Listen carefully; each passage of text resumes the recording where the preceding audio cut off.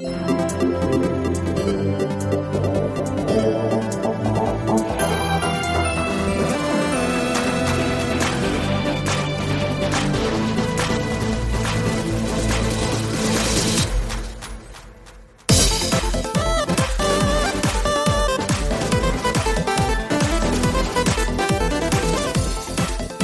good, everybody? Welcome to the What's Good Games podcast. I'm your host, Andrea Renee, joined by my lovely, as ever, co-host and mavens of the video game world, Miss Alexa Ray Correa. What up? Christine Steimer. Hi. And back from rocking her socks off, Brittany Brombacher. Hello. That was my Metallica yours. voice. Ah, okay. I was like, that's scary. Can you hear people? Can I what? How's your hearing? Oh, actually, my ear. I was like, that's funny. My ears didn't ring. Actually, I was really impressed. I don't know if it's my old age or if I'm just getting more resilient. You've just lost the hearing already, so like, you can damage you further.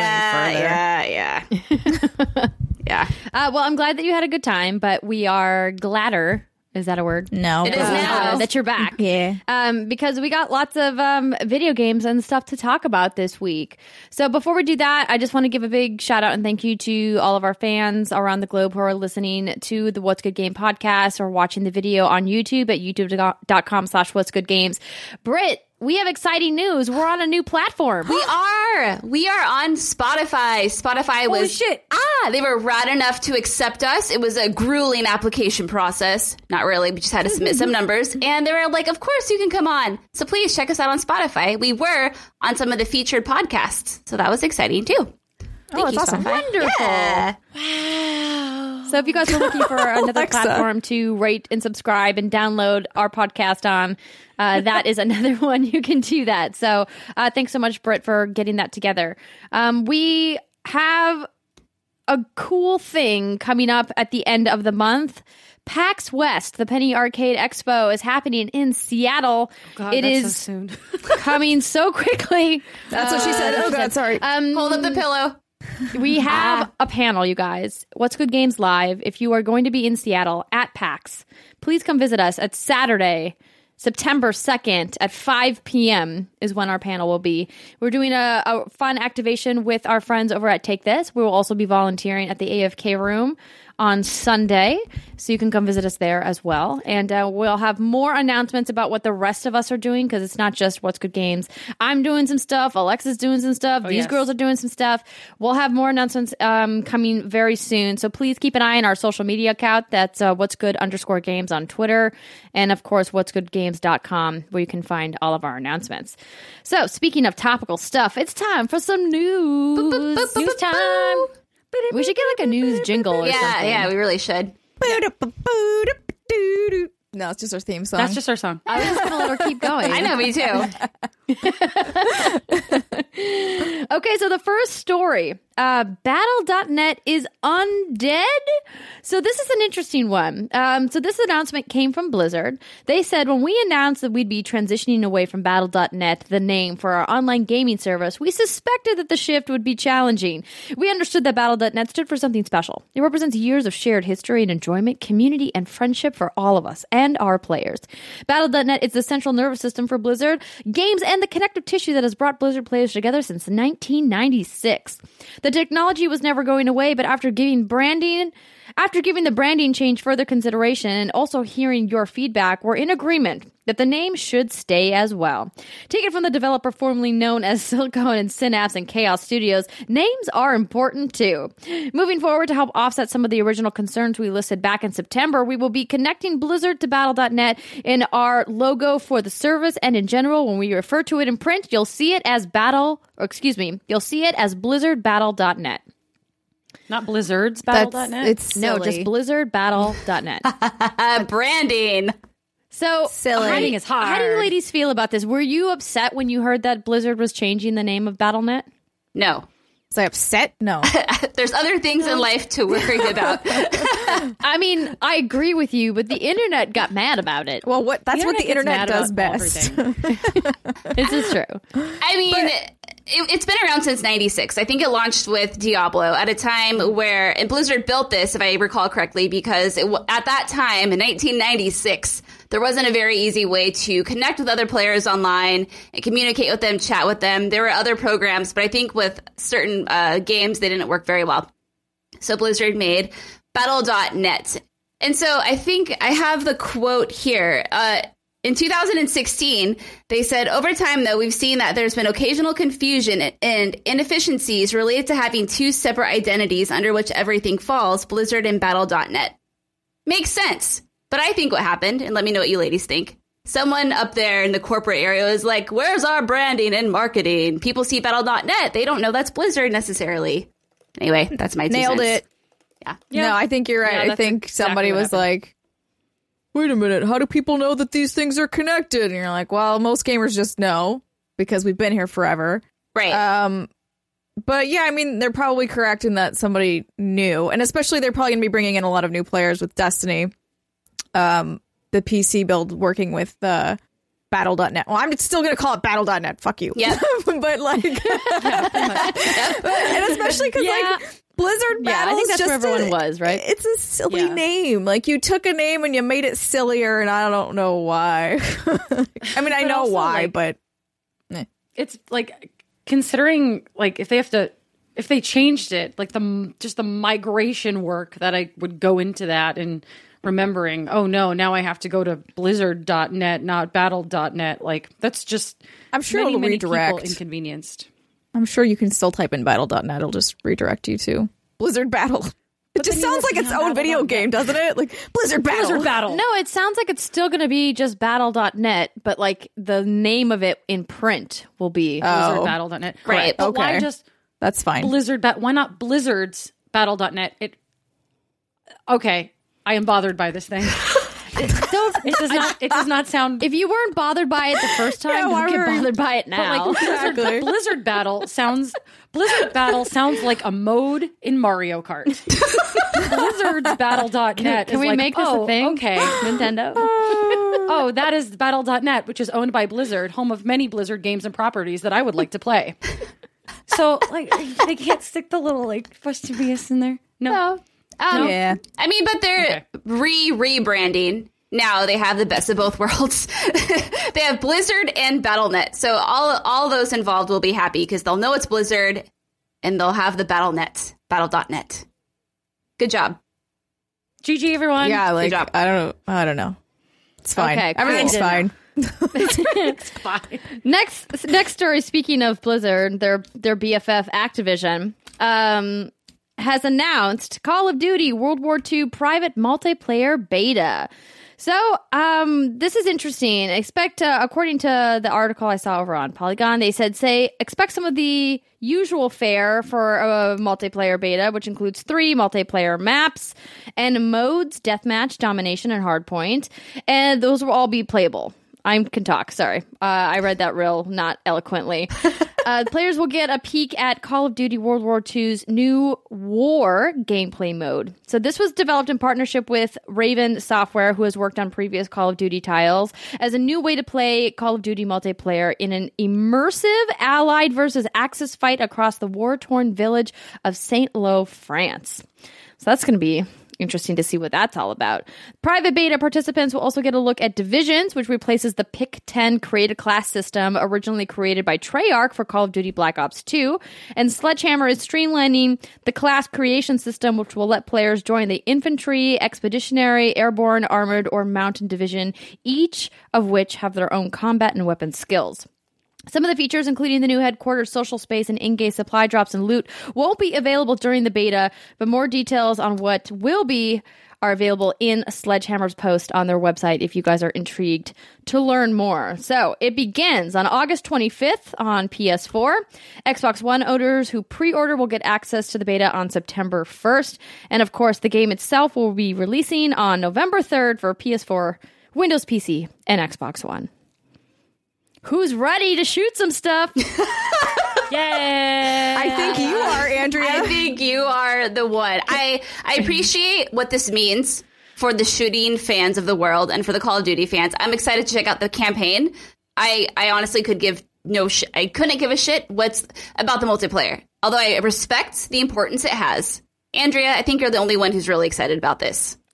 Yeah. Well, I think he I'm might just be. interested to see them, take a different change of pace from the futuristic warfare that we've seen in the last couple of titles. And I am really excited to see, Sledgehammer back at the helm. I think that they've done a great job, and everything I've seen so far looks really great. I talk about all the time how people love to hate Call of Duty, but they do a lot of stuff right. And the gameplay has always been fun. I really enjoy the single player campaigns. I think that they're really well crafted, pieces of gameplay. And yeah, I'm gonna jump in and try some PvP, but I always just get crushed in Call of Duty. Did you guys catch any of the Call of Duty World League Championship over the weekend? Nope. Over last weekend? So the finals happened, and this is extremely high level play, like the highest level play, and it was really exciting to watch. I kind of wish I had been there. Have you ladies ever attended an esports event? Yes, I went to EVO a couple years ago, and I sat through like 3.5 hours of Smash Brothers, and it was the best, most exciting, thrilling, live action anything I'd ever been to, event-wise. I think it was more exciting than a football game, and I've been to many football games in my life. I loved it. No, I agree. Like esports is big and getting bigger, for a reason. So, I'm looking forward to checking this out. Does the World War II setting do anything for you, ladies? Does it maybe go, hey, I don't normally like Call of Duty, but because they're going back, to this era, it's intriguing even a little bit, or does it make you like it less? So I talked about this a little bit at E3, actually, in the interview with the Call of Duty producer.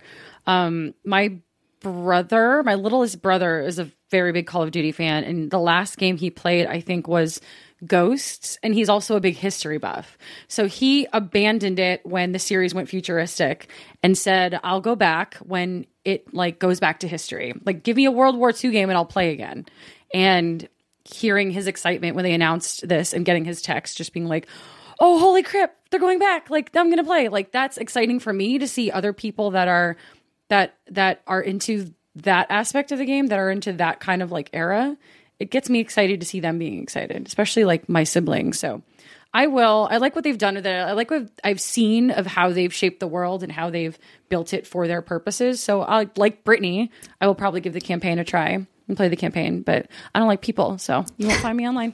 When was the last time we got a Call of Duty World War game? That was a while ago. Right. And so I think that's something I'm excited about to jump back into. I played and I'm sorry, I don't know Call of Duty that well. And all of the games kind of mesh into one at some point. The last one that I played was the futuristic one in space. Infinite Warfare? Yes. And I really enjoyed it, but I'm more looking forward to revisiting the World Wars. Now that, the technology has advanced, and it's going to be exciting to see what they can do with the storytelling.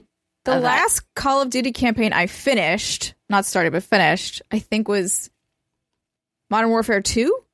I have not played, I have not finished a Call of Duty campaign in the longest time. But that was being 2009. What was?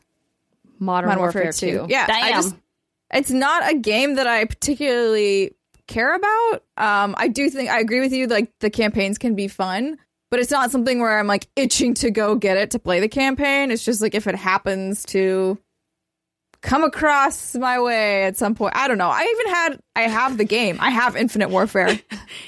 Walking down the street. Yeah, if I stumble into a copy. If I'm walking down the street and a van comes up beside me and pulls me in and sits me down and says, "You need to play this Call of Duty campaign right now," I'll do it. That's the most terrifying scenario of a van coming up next to you and pulling you inside. Why? I thought the van was going to pull up next to you and just throw it at you and drive away. Yeah, first of all, if you get abducted by a van, I hope you'd call someone before you do anything they tell you to do.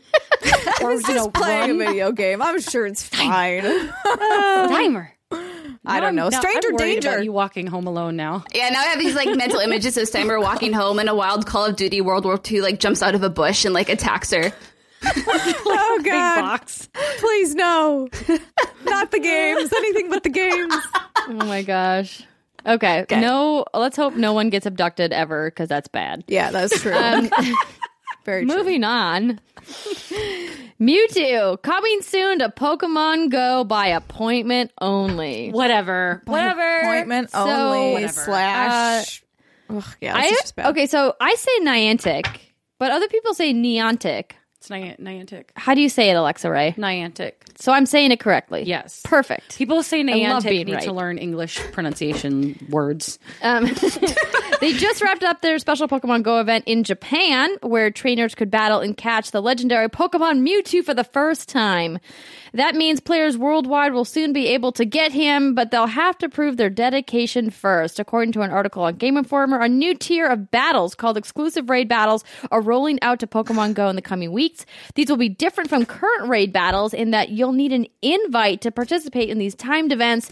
To get invited, players will have to complete a traditional raid battle at a site where the exclusive raid battle will be scheduled. Niantic says invites will also be include details on when the exclusive raid will be taking place so trainers can best plan their attacks. And of course, Mewtwo, the first legendary Pokemon to appear in these new raids, but you can expect to see other legendary types rotating in over time. So, this is weird. It's mean. Weird is an understatement. I don't know. So, Britt, as our resident Pokemon Go expert, how do you feel about this news? Okay, so what's frustrating about it is I understand you want to have like the community involved. You want multiplayer. You want everyone to get together and have the warm and fuzzy feelings. Oh yeah, we're catching Mewtwo. Oh my God, it's amazing. However, are you forgetting completely about your fans who live in rural area? I hate that word, rural areas that don't have gyms nearby, who maybe only have a few hours a week to do some poke hunting, who have a very hard time getting people together to do the raids as they currently are. So with this, how it works, and they haven't said how long the expiration time is. You have to just hope that you come across and you defeat a raid monster that is that's going to have Mewtwo there in the future. So does that make sense? So it's like not It's RNG on RNG. Exactly. And so that's the issue I'm having. I mean, I think the exclusive raid battle's okay, whatever. But if that didn't alienate people, like where I live and where my parents live, like we don't have a lot of gyms nearby. And so I have to get in my car and like drive to them. And it's just a pain in the ass. So I'm not happy. Alexa and I were venting about this a little bit before. I hate it. But Brittany, as the resident Poke Huntress here, I know Articuno came out a couple weeks back and it was a big deal for people. On a scale of 1 to like, holy shit, how important for you as a Pokemon trainer in the game, as someone who's played a lot of this game and invested a lot of time in it, how important is it to you to get Mewtwo? Like, is this like a giant fucking deal, or is this like another big inconvenience? No, it's a really big deal. You know, I want to collect all of the Pokemons, especially the original, because that's like the nostalgia that I have with the series, and that's how I got involved like 20 years ago. And it's really annoying because even the raids as they are, I would find an Articuno raid or a Zapdos raid or a Moltres raid, and I'd be like, yay, but there's no one around me. And it's impossible to take down with just 2-3 people. And so you would just sit around for like 30 minutes and then try to convince people who come by, like, hey, how about you hang around with me? And then we'll have a shot at defeating this boss. And then we'll have a shot at catching it. And it's just not a very enticing system. And you'll have a 3% chance of actually getting it. Exactly. And so I don't know what Niantic's doing. I mean, I understand. Like I said, I don't have a problem with the exclusive raid battles if it didn't alienate those who don't have the gyms nearby or the means to access them. That's my issue. I can't help but wonder if when Niantic was so I played Pokemon Go in its alpha many, many moons ago. I actually went to Niantic and did like a walking tour of Soma where they showed us how the game would work. And one of my questions for them was, okay, this works great in a city like San Francisco where there's a Pokestop every 50 feet and there's all these Pokemon running around and I'm near water and forests and highways and whatever. But how is this going to work in rural areas? And they said that was something they were still figuring it out. And they haven't figured it out, apparently. No. Yeah, like mucho time later, it seems to me like if they haven't figured it out by now, it almost feels to me like they are wholesale ignoring the issue of the players not near major cities. Like this, it has to be, they're not like, I don't think they're hand dropping everything, but this has to be something in the code that they're just not going back in and poking at and looking to fix. I think it's actually seeing the fervor around Pokemon Go in the past year, going to that Pokecrawl with Andrea last year, hearing you talk about it and how much time and money you've spent on it, and friends of mine that have went and gotten all Pokemon and have planned outings based on Pokemon Go. I just feel like this is a giant fuck you to everyone. Like, considering how much people love this game, it is an absolute shock to me that Niantic isn't doing more to correct that issue and is still locking things like Mewtwo behind weird arbitrary gates, like being in a big area, maybe participating in a raid, and then maybe getting an invite to that raid. That just seems completely unfair, especially with trading still not on the table. Yeah. So it's not like you can't send a friend out to, the middle of Seattle at the Space Needle or whatever to get Mewtwo and get it again and then come back to you and trade. Like, that's not even an option. So, yep. What's going on, Niantic? I think, and this is my theory, and this is the theory I've had since Pokemon Go launched.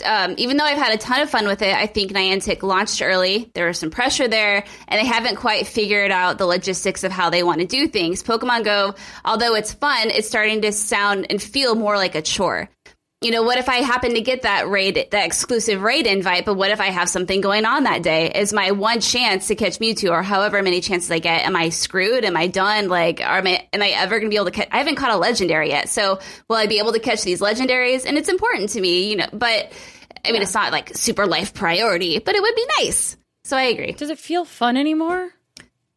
It's fun when I'm walking casually around like the boardwalk or down the street and there's a bunch of people around. That's fun. But when I see an Articuno or a Zapdos or a Moltres or a Lugia or now a Mewtwo, and it's like, am I going to be able to get it? I don't know. That's stressful to me. So that's the part that just kind of sucks. Yeah, I wonder what the catch rate is for Mewtwo anyway. Like, so is it also like the other ones where it's 2%? So it's like, okay, first of all, you have to find a raid in the same area that Mewtwo will eventually spawn. Then somehow it will know this. It will maybe send you an invite. You have to see it and go to that place at that time. Then you got to battle the thing. Hope there's enough people there to help you battle it. If there's not, bye. And then, provided that there are other people, you still might not even be close to getting it. Which so stupid. Yeah, to me it doesn't sound fun. Like what if my invite comes on my wedding day? Am I going to have to cancel my wedding to Bora Bora to maybe catch a Mewtwo? Brittany. Never. Cancel your wedding. Anyway, that's all. Hopefully we'll see some fixes. It's so stupid to design your game in a way that like actively discourages players from even trying. Like, I'm not gonna... I've been waiting for, better Pokemon to come to Pokemon Go before I pick it up again. I did re-download it, and then I saw this Mewtwo news, and I was like, well, fuck that shit. I'm going back to my horny casino because it doesn't lock anything other than its characters. I can play all the maps whenever I want, which is basically what these raids are. It's like a map or a boss battle or something. Yeah. I just think it's really stupid. It's really, really stupid. Hopefully they're listening, and we'll take the feedback. I'm sure they've heard it. Oh, yeah, absolutely. Hopefully they'll implement it. Which leads me to believe that either they just can't come up with a creative solution, or they've seen the numbers and they realize that the numbers are already super small for people playing. I mean, I don't know. I can't see their data, but I have to imagine they're making an informed decision on some end. Yeah. People don't usually just do stuff with the purpose of pissing people off. That's not typically how game design works. But if their numbers dropped, don't you think they'd want to make this event something that would bring the numbers back up? Like, this just seems like but maybe they're focused on getting numbers back up in populated areas first, and then we'll roll out to less populated. You know how you get numbers up in less populated areas? You don't lock your legendary character behind an invite. No, I'm totally on board with you. I'm just saying that I think that we don't know we can't see behind the curtain, right? Right. So I'm wondering, I would really like to know what the logic was behind this. Or if it was just literally, oops, we forgot that people don't all live in metropolitan areas. Right. What's also kind of weird is that they're not giving the information that I think someone has to know on the Niantic team what these people want to know. What's the catch rate going to be? Is this going to be the only way you can catch Mewtwo? How long is it going to be available? Like, those are How many invites will you get? how many invites will you get? How frequently are the spawns going to be? These are all things that diehard Pokemon Go fans want to know, and they're not disclosing that information. So for that reason, I'm thinking there might be like, okay, get this information out. We'll cross these bridges when we get there. It's just odd that they would talk about this. Like Mewtwo was like the Pokemon that was advertised during the initial Pokemon Go trailer, right? And it was a huge deal. And it's like everyone has been waiting for this moment, and here it is, and we don't have that much info on it. It's kind of weird, but we'll see. They might be using this Japan event, though, to user test. So Japan had 100% catch rate. So you just had to be there. You just had to be there, and you got it, yes. Well, so that, I'm assuming, is not going to be reflective upon... Japan gets everything. We'll see, though. Well, Damn it is a it, Japanese Japan. game. So... But maybe that's indicative of a higher than 2 to 3% catch rate. Or maybe it's indicative of a, hey, we fucked up our last event. Let's make sure this one goes right. But then you give everybody Mewtwo that went to that event, that paid all that money to like go to Chicago. Just give it to them. I know. Your travel is worth about 6 Mewtwo's. There you go. Honestly, it really Is was. that how we're doing currency these days? 6.5 Mewtwo's. I like it. So 6 Mewtwo's and a Mew. But yeah, we'll see. A Mew for good measure. Yeah, throw it in there. I'm going to try. Well, Jesus. there's another Japanese game we're going to talk about. Also makes me angry. Continue.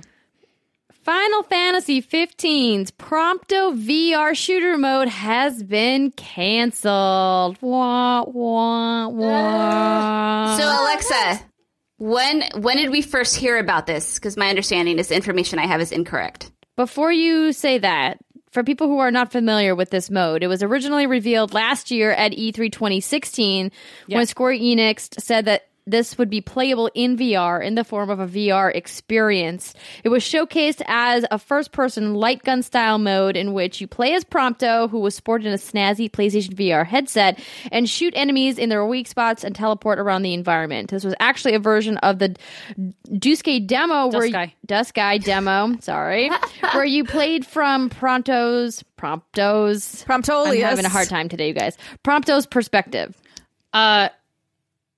This is upsetting to me.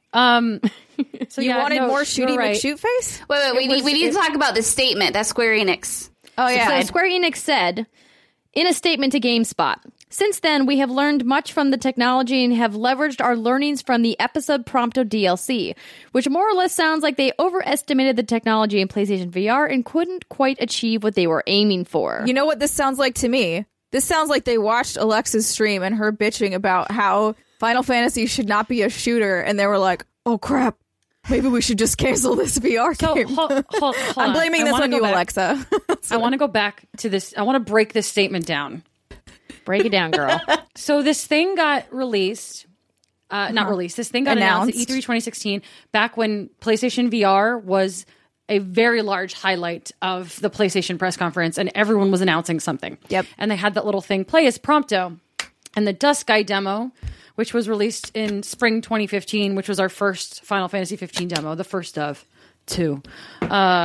You fight a behemoth, and you make camp and stuff like that. So what this was that chunk of the demo-ish, where you played the encounter and the endeavor as Prompto with his little guns, because I can't imagine they had PlayStation VR long enough to figure out how to make someone not sick doing Noctis's Warp Strike in first person.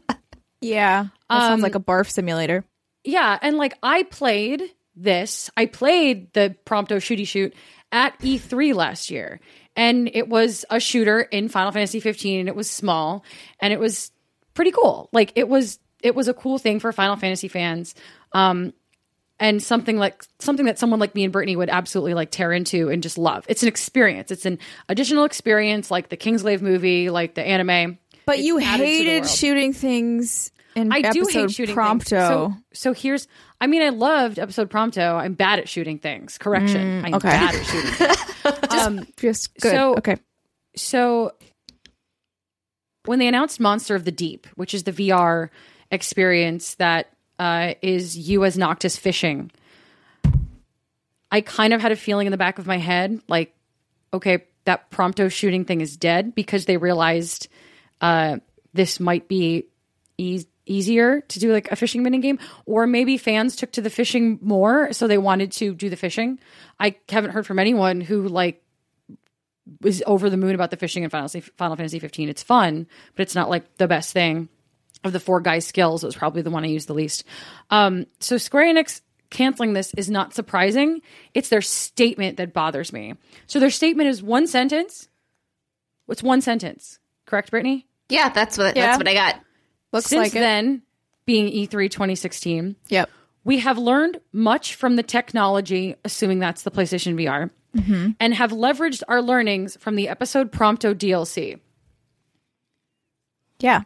Leveraged what learnings from the That people didn't episode like shooting. They Prompto didn't DLC? like the shooter elements in a Final Fantasy game, is what I'm Right, assuming. But my question is it people complained? Because I go online and I like haven't seen too many people being like, oh my God, fuck this, it sucks, the shooting is bad. It's not the shooting that they complain about in that. It's the repetitive animations, the repetitive gameplay, and then the really awful, bad, stupid final boss fight. For Maybe that they just DLC. realized they couldn't make a shooter fun. Yeah, you know what? That might be it. But also thinking about it from a technology perspective and thinking about the technology that they utilized to make the third-person shooter for the Prompto DLC, and then thinking about what they would need to make a first-person shooter for PlayStation VR.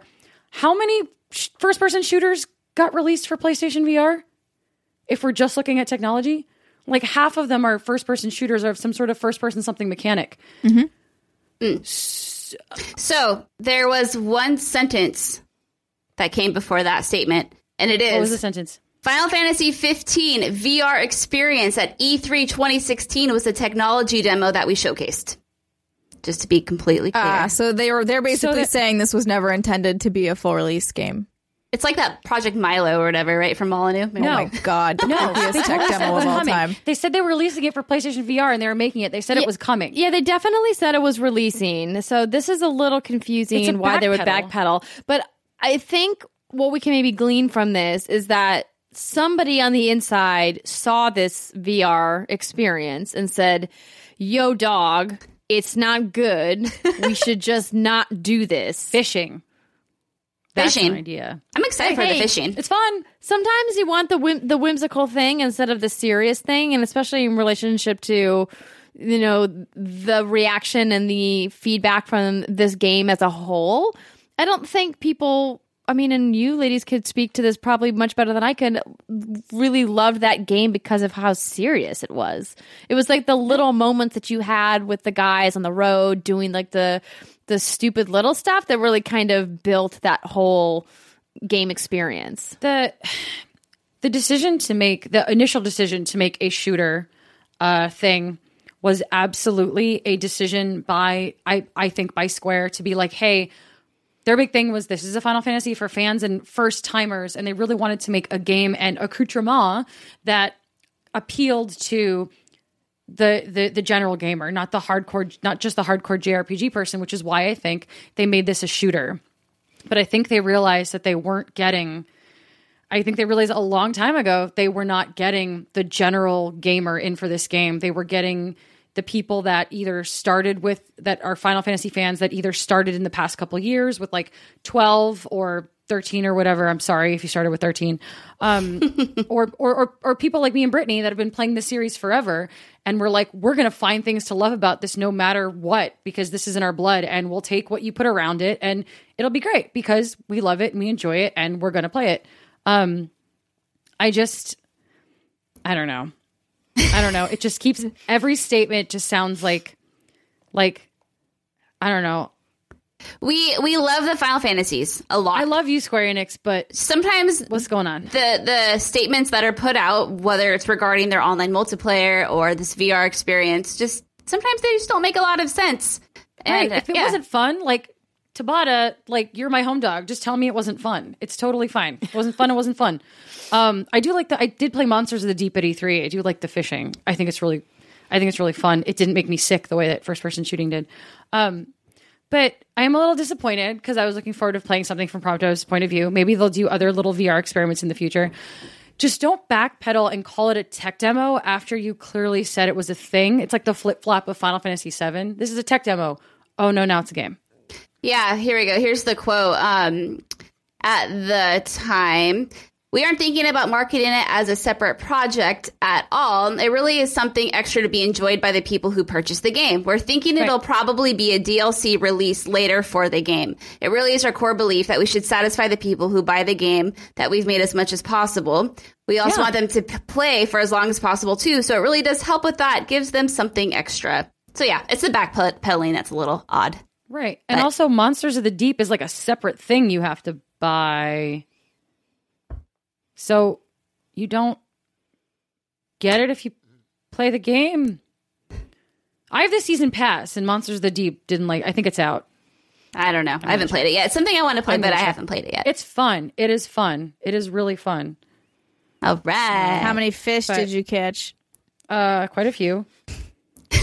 Also, they have scenes where you're like in the campfire and you can like talk to the other dudes. See, Do that's you the roast thing. the fish over the open fire? And that's the thing I think I would want like a VR No, experience. it's not out yet. It's not out yet. Ah. Okay. Soon. Wait, Britt, what were you saying? I was going to say, if they're going to put in VR, I wouldn't want it for combat. I'd want it for little things. Like if you're in the car and you're going across the map and you're on a little road trip, that would be something fun to sit and experience in VR. Hopefully you wouldn't get sick. Like you could get sick on that. Or sitting around the campfire and chatting with your choker bros. Like that's the kind of VR I'd want from a Final Fantasy game. And since they haven't done VR in Final Fantasy yet, I would be I'm hopeful that they would test the waters and see how it's done. Because I think that could be a fun little addition. Not something that's ever necessary, but something that could be another layer of immersion, like Andrea said, to experience those little moments in the VRs. And so you can be Prompto and look down and see how hot you are. That too. No, what you would know, Brittany, you would take a selfie and then it would just be a picture of you. Not you, but as you as Prompto. Ooh. You as hot blonde boy. Yeah. I mean, like, give us more stuff. I know that we're like, oh great, they're asking us what more. I just want stuff more. We want for Final Fantasy 15. Give us all the stuff. I want all the stuff. Make another freaking movie. I will watch it 5 times. Would you want this game if it was just mostly an on-rail shooter and there was like almost nothing, and like the only way you knew you were Prompto was like your really pretty boy hands? Like I don't know, Yes, you know, like, because there's Final Fantasy in the title, and I'm a basic hoe, Christine. yeah. I'm just saying if there weren't those moments like Brittany was just talking about, like where in the fishing game you go and you sit down with your bros and you like have a conversation or whatever. Maybe they're just having a conversation without you, but like if this whatever VR experiment didn't have that in it and they just were doing a shooter thinking that they could get by with it, and then they realized we're not that great at making shooters and maybe we should not do this, I think that's fine. Go ahead and do it. But yeah, you're right. This statement's a little bit weird. Anyways. If I was a normal person, I would probably be like, no, I think I'll pass on that. No, thanks. Yeah, I'm with you, Alexa. We're going to check out anything Final Fantasy 15. Yeah, you're going to check I'm it not a out. normal person, so... All right. Well, normal people listening to this show, you may be thinking to yourself right now, I wonder if they're going to talk about that one big piece of news. It's very possible that we missed some news since we're recording the show a little bit earlier in the week this week than we normally do because I'm going out of town. I'm going home to Fargo. What are you going to do? Fargo. I'm going to go to North a Dakota. wedding. That was a weird accent I just did. Bagel bites? Bagel. I'm going to. So there was some confusion about the bagel bites when we last spoke about them. So I thought we were talking about bagel, like the bagel holes, like, you know, the center of the bagel. Yeah. Wait, you still call that bagel?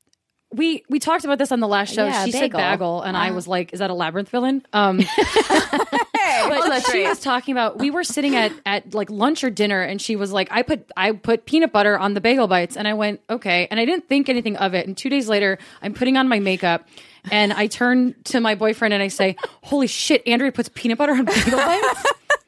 Thinking she was talking about the bagel bites. pizza bagel like, bites. the cheese and the pizza bagel bagel bites. ones. Yeah. So I brought it up to her very aggressively the next time I saw her, and she was like, did. and she was like, oh no, there's this bakery back home that makes bagel bites that's like a donut hole, but it's a bagel. So it's a little bagel ball. And I put peanut butter on them before I like did sports. And Which I was makes like, sense. oh, because I was ready to like hardcore roast you for a gross food decision. She came at me so heavy, like, you monster. How dare you put peanut butter on a bagel bite? And I was mean, like, it- whoa. It would be weird. I mean, I was getting ready to try it. I was like, well, there's a So first was time I. for everything. Yeah, I was like, if Andrea does it, it must be okay. Now So- we have our next Patreon exclusive video. We'll put Trying weird peanut butter on bagel bites. Yes. All right. So what I was trying to say before we got distracted was that's the end of our first segment. We will be back on the other side with some hands-on impressions. We've played some video games and we're going to talk about them, and hopefully you will want to play them too. Stick with us. We'll be right back.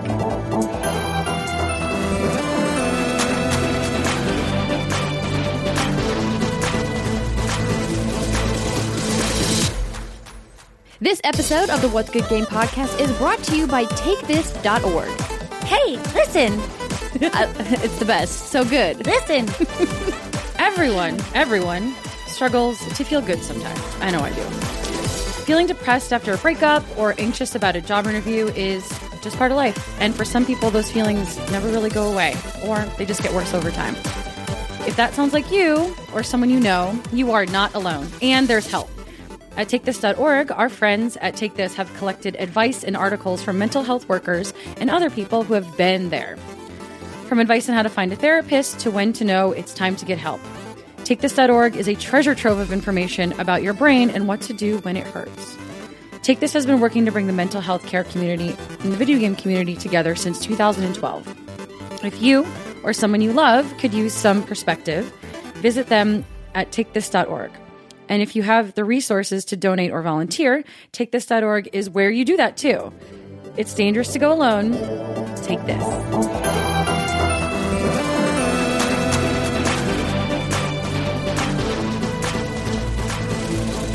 Ladies, welcome back. We are talking about video games. And we've all gotten to play a couple different interesting things. So Except for let's me. start with the old school Blue Wonder Sonic. Sonic the Hedgehog. Sonic Mania has been released, and it's pretty great. Yeah. Oh man, Sonic's back. Back I can again. almost forgive him From for outer kissing a human space. woman in 2006. Whoa. Wait, what? What did you just say? Did you not play Sonic 2006? No. No, I didn't. No.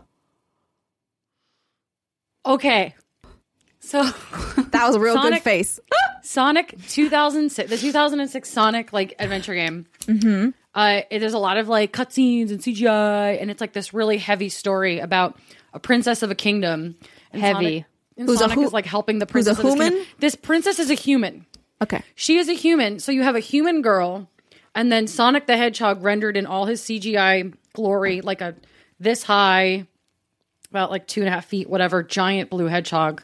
And then a human looking woman, not like Dr. Eggman cartoony, like actual human woman. Like she is a woman of the human race.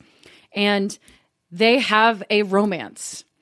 And there is a scene, if you get a different, one of the endings, I believe, there is a scene where they kiss. Like lips platonically touch. or like No, like romantically they kiss, and there's like some weird dialogue like with another character like leading into like, well, do you love her? And then he like catches her. And remember that awful scene in the Star Wars prequels where Padme and Anakin are rolling around in the field together? That happens with Sonic and a human woman. That's weird. Ow. He's a hedgehog for It's one. bad. Yeah, I jumped that's off just the Sonic weird. train at that point. It was weird and that bad. sounds like a Well- great time to jump off the Sonic train. Well, yeah. The good news for you Gotta get is off. that there are no human women in Sonic Mania. I know. It's so It's great. all old school Sonic. There are a couple special stages that give us the 3D Sonic, but for the most part, it's that classic side-scrolling, speedy gameplay that we all remember from the Sega Genesis. So I never had a Sega good. Genesis, so I don't remember it from there. Wait, what? But Didn't you have a never played one at all, ever? Genesis? Yeah. I don't think so. We were a PC family at that point, and I didn't have many other friends that played video games. Oh, We need to remedy this. I'll bring a Genesis. Okay. We'll pop you all Genesis cherry, girl. Okay. You know, they have Jesus. those retro consoles that are coming out too. I don't want to buy them. Nope, I'll bring a legit Genesis with a wonky ass controller. It'll be great. It'll be Yeah, fun. I'll just play Britney's. That's Yeah. fine. No, it's fun because growing up, I was a Super Mario person. The Sonic games, for some reason, I never really got into them as a wee lass. I don't know if it's because I felt like the game played itself so often. You know, like you get on like a roll and you're going over loop-de-loos and you're getting rings and you don't even know what's happening. You have no control over it. Whereas with like Super Mario World, it's very kind of slow paced. You know, you control every movement. There's no physics really involved. So this is, I would say, one of my first real experiences with the old Sonic games, and I'm having a lot of fun. It's, you know, I'm 29. I waited long enough. I played a little bit back in the day. I don't think I got much farther than Green Hill Zone, but this is good. It's fun. That's the first zone.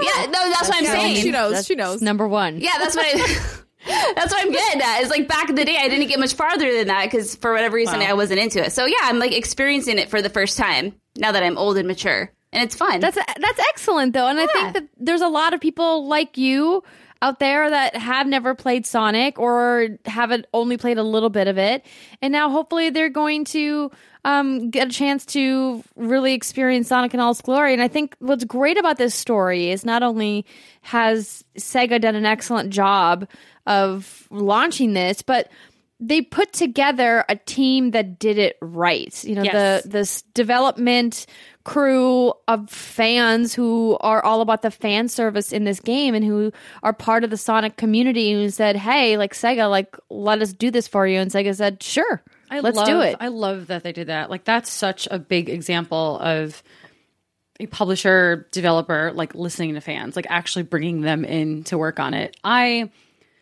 love it. Good job, Sega. You did a thing and it was good. So besides the main mode, which is what I've been playing, I think I'm at the I can't remember the name of it.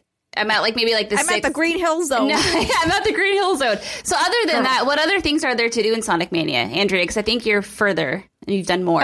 So the time attack mode is kind of the big thing in this because it's all about those leaderboards.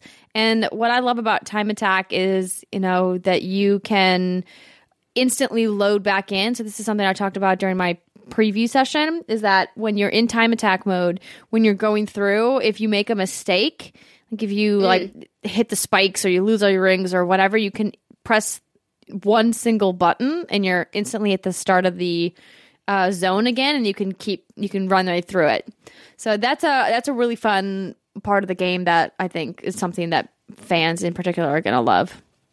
I also saw that there's bonus. I think it's Knuckles and Knuckles. It's something you can unlock. Have you seen that? What? Oh yeah, so there was a secret mode that I saw a story about today that Knuckles is the greatest. that was put into the game. I had a crush on Knuckles Knuckles great again. back in the day. What? I was more of a Tails girl. It wasn't Knuckles like the creature. It was more like the personality. I felt like he was a badass. And back when I was little, I was like, hey, Alexa, what are you doing? No. I see that face you're making. It was more like the personality. Britt, like, oh, you know badass. what? You are totally normal. I you thought I say? was going to grow up and marry Donatello from Teenage Mutant Ninja Turtles. So Would you it's call fine. Knuckles a husbando?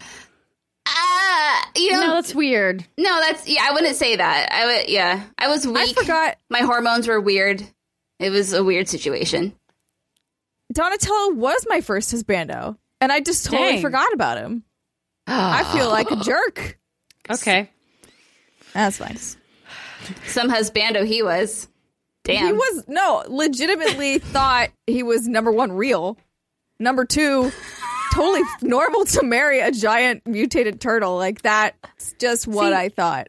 I wouldn't suspect it from, but Yes, Are you saying you would smarter suspect than it that. from Brittany? I don't know What's why you going were on? such a stupid child. shocked that the words that came out of Brittany's mouth were a positive bisexual response to Knuckles.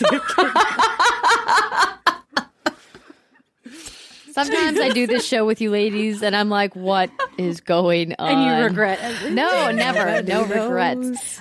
So this story over on Polygon says Sega is embracing a fan favorite joke.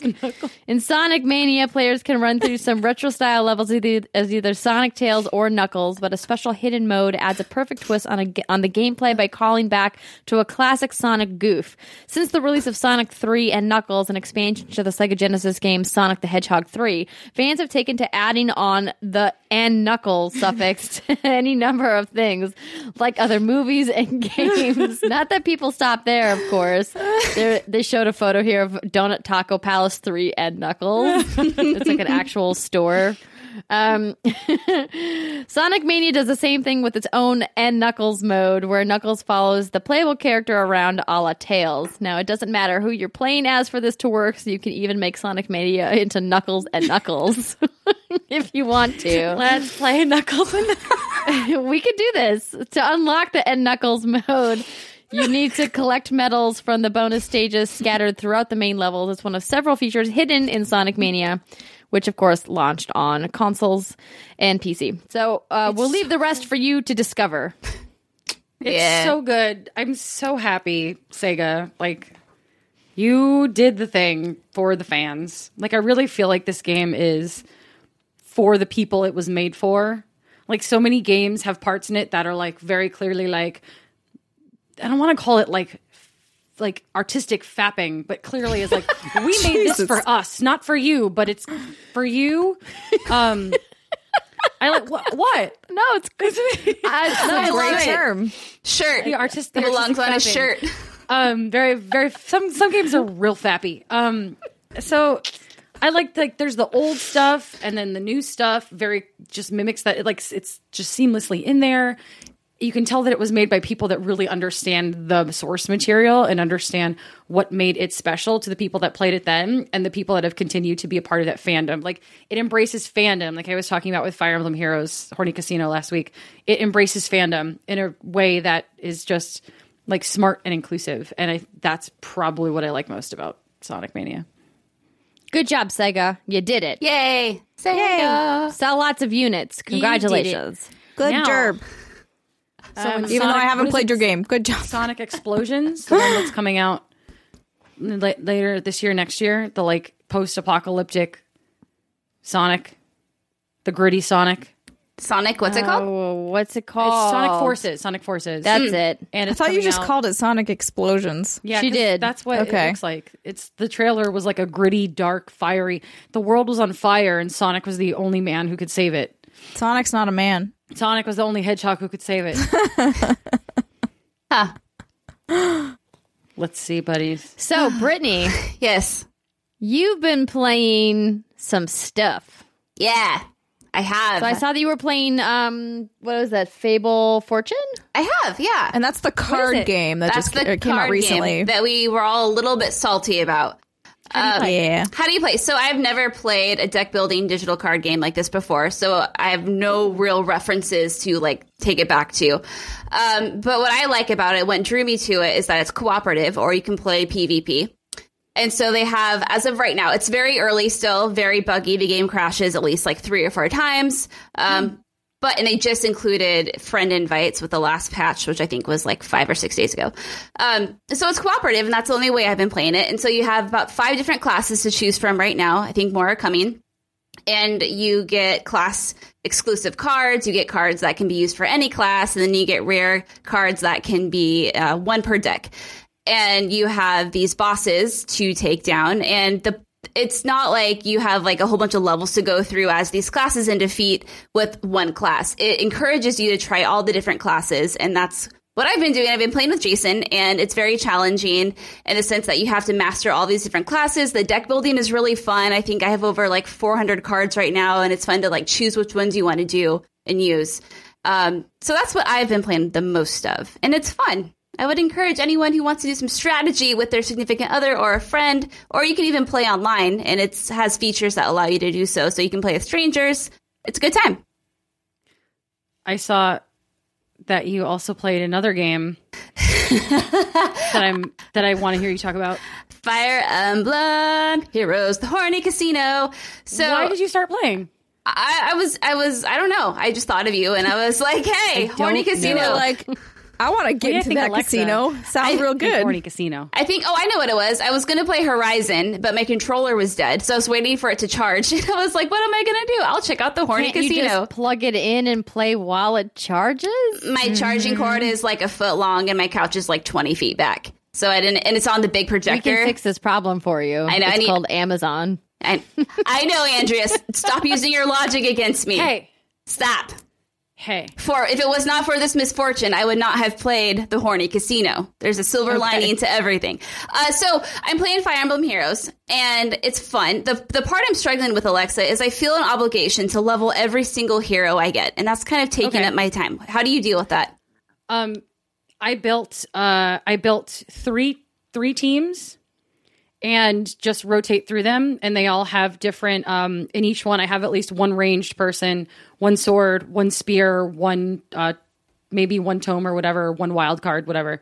But I have 3 teams, and on some of these teams I have like doubles of characters. Like I use one character on 2 teams because terrain on the map will change, and the amount and the different types of people you'll be up against will change.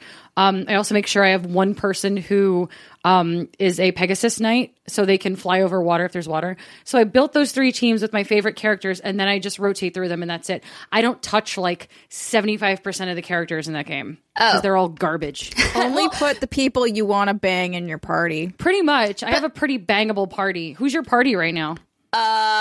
It's all of the main. I'm really bad with all the names. It's the Anna. Is that her name? Anna, yeah. Anna, and then the people below her, the silver-haired people.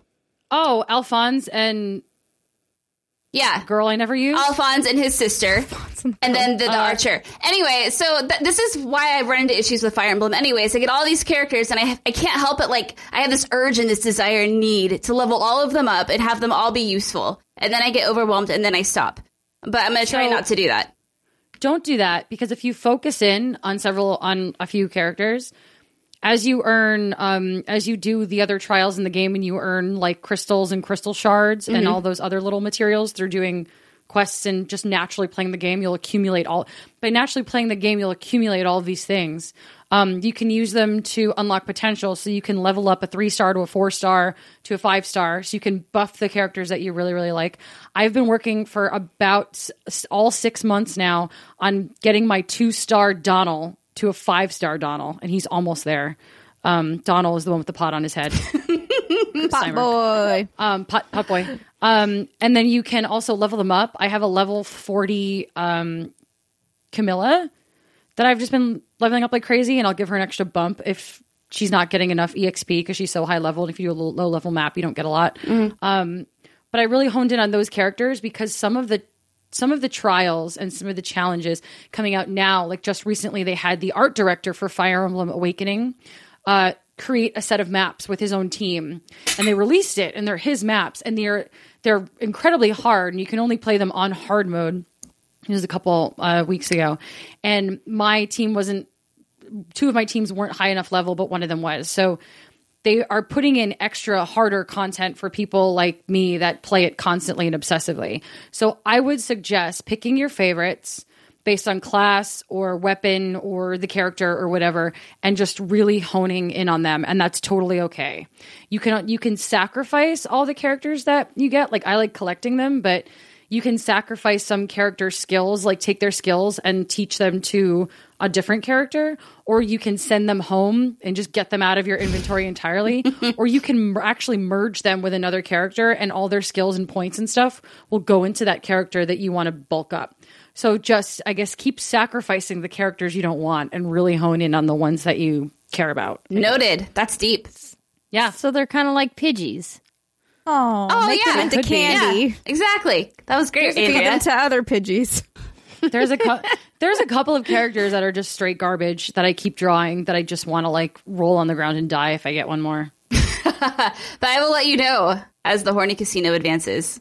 Yes, send me updates. Also, keep the animations on when they attack, because when their HP is low and they get shredded, their clothes shred. I didn't know this. Like they get naked? Their clothes shred in some very suggestive areas. There's one enemy that you fight that's this giant guy with a tome, and when he's low in health, the artwork that shows on screen for him is his shirt has just completely exploded off, and it is just abs for days. Yeah. And then like a book covering his privates. No, he's wearing his pants still. His pants are mostly still on, but his shirt literally, his shirt is I don't like literally this game drawn anymore. like it exploded off of his body. Yeah, it did. Like he hulked out of it. So It's what you're so telling me is I want to get all of my characters to as low of HP as possible. Basically. I mean, it's an incentive not to heal them. Okay. Well, Andrea. horny casino experiences aside, that's a really creepy laugh. I like it. Yeah. Andrea, I want to hear you talk about Lawbreakers. I do too. Me Okay. 3. So there was a news story going around last week that I was kind of like, I don't know why this is a news story, about how the numbers for Lawbreakers is low, that the concurrence on Steam are lower than when Battleborn launched and blah, blah, blah. And I was like, that's weird, because it was in like the top selling games, and like it's a perfectly fine game. So Lawbreakers is made by Boss Key, which is run by Clifford Bleszinski of Unreal Tournament and Gears of War fame, formerly of Epic. He left video games and then came back to video games and started this studio, and has a bunch of people working for him, creating this first-person arena shooter. It's available on PC and PS4. It's at a $29.99 price point because he got up on stage at the PC gaming show at E3 this year and said, I don't believe in charging people for all the extra bullshit when it's just a multiplayer game. So I appreciate that, and I think, gamers out there who also don't like getting charged for crap they're not getting appreciate that as well. It has microtransactions in the game for customizable cosmetic stuff, skins for your guns, skins for your characters, etc. And it's an interesting, fast-paced arena shooter. I mean, at its core, that's what it is. Some people are saying that they feel like the gameplay is similar to Overwatch in a certain sense, but I don't really feel that way. There are objectives within the arena. It's not just like team deathmatch, but it doesn't have that same kind of cartoony vibe that Overwatch has. I mean, Overwatch is very much a hero shooter, and while there are heroes with specific abilities and classes in this game, it doesn't feel the same for some reason. Okay. Maybe that's just because there's more characters in Overwatch to choose from. But Do you feel like... Oh, sorry. Go ahead. No. Go ahead. I was going to say, do you feel like it's just that Blizzard does such a better job fleshing out backstories for these characters? Like, so you really feel like they have an identity? Whereas I can't name any hero from Lawbreakers or even tell you what they look like. Yeah, no, I mean, that's a fair criticism, that the lore of the game is light from what I've seen. And I got frustrated because on PS4, as of right now, when we're recording the show, there is no tutorial. And I don't need a tutorial to tell me how to shoot stuff. Like, Overwatch's tutorial is a little bit like, we're going to hit you over the head with like, this is how you move, this is how you shoot a thing. Right. I don't need that, but what's unique about Lawbreakers is the gravity movement system. So there are certain points of the map where you are in gravity, and then there's certain points where you're not in gravity. And so getting to know how that movement mechanic works would have been nice to have a tutorial, or at the very least some kind of training match where I could like test the jumping out, because all of the characters have movement that's a little bit different. Like this one character, this assassin character, has a grappling hook that she can throw and attach to the world and like pull herself She's like through Catwoman? the world, which is really cool. Sorry, I didn't hear what you said there, Oh, Steiner. I said she's like Catwoman, like whipping herself around the map kind of thing? Sort of. It doesn't move that fast. Okay. It moves a little bit slower because you're in like 0G, so it's not like a really quick movement. But it's really interesting. And then some characters can slide and have abilities tied to their slide. And I kept trying to figure out like how do I slide, because there's not really like a crouch button, or I just didn't find the crouch button, even though I've looked at the control schematic more than once now. Crouching is hard. And in order for me to learn about each of the individual characters, you have to select them in match, and then you have to like read a menu about their abilities while you're in the match. Oh, no. And I'm like, this is not ideal for me to be like reading what all the abilities do while, you know, the PvP action is happening. That's odd. So, you know, and I don't, clearly there's been like an oversight in not putting that in the PS4 version, because I've been told that there is a tutorial in the PC version of the game. So hopefully they can fix that and add that in. Is there a way to just make like a bot match so you can go in and like screw around against NPCs? You can make private matches. I haven't attempted to do so yet, because I felt like the best way for me to earn XP and start leveling up my characters was just to throw myself into the deep end of the PvP matches, even though I knew that I was going to kind of, you know, like suck a little bit for the first couple of hours. But here's what I like about it. It's really like the mechanics feel really crisp. They're really tight. They are really well done. The shooting feels nice, very snappy. The movement feels good. The graphics look good. There's the guts of this game seem really polished, which is excellent, because if that was missing, then this game would be doomed. I think that this game could benefit from a little bit more onboarding for people who want to get into, you know, an arena shooter but maybe never spent time doing it. If this was a PC only game, I could maybe tolerate hey, it's a PC arena shooter, like that's the thing. It's a fast-paced FPS. If you're not ready to hang with that, you're not ready to hang. But it's not. They're trying to come into the console market as well and appeal to that audience, and that audience isn't necessarily used to that style of gameplay. I mean, clearly, you know, you have things like Halo and Call of Duty and whatnot, but this specific type of arena shooter has predominantly been popular on PC. So, you know, I don't know if I'm just need more time with it, which I clearly do, but I haven't yet gravitated towards these characters as people, even though they do have some fun, like quippy one-liners that they'll throw out in the arena. Like they'll like talk about, you know, they'll react to each other, which is nice. So like I make a really cool kill, one of the other players will like say a line of dialogue at me, which is nice. But you don't get to choose that line of dialogue like in Overwatch, how, you know, they have lines that you can choose to say to each other. I hope they add in some more customization in that sense. It'd be nice to be able to have some kind of communication system with the other people that I'm playing with. So, do you think this game has potential to go places and it'd be known as like the PvP experience, or do you think it's lacking something? Sadly, is, you know, well done as the gameplay feels, I just think that there's just too much competition in this space for this to really make a dent. And Overwatch is just like crushing it right now. And they're so similar to people who don't stop to actually look at the differences that you kind of got to go, well, I know from playing both of these games that they are not the same game.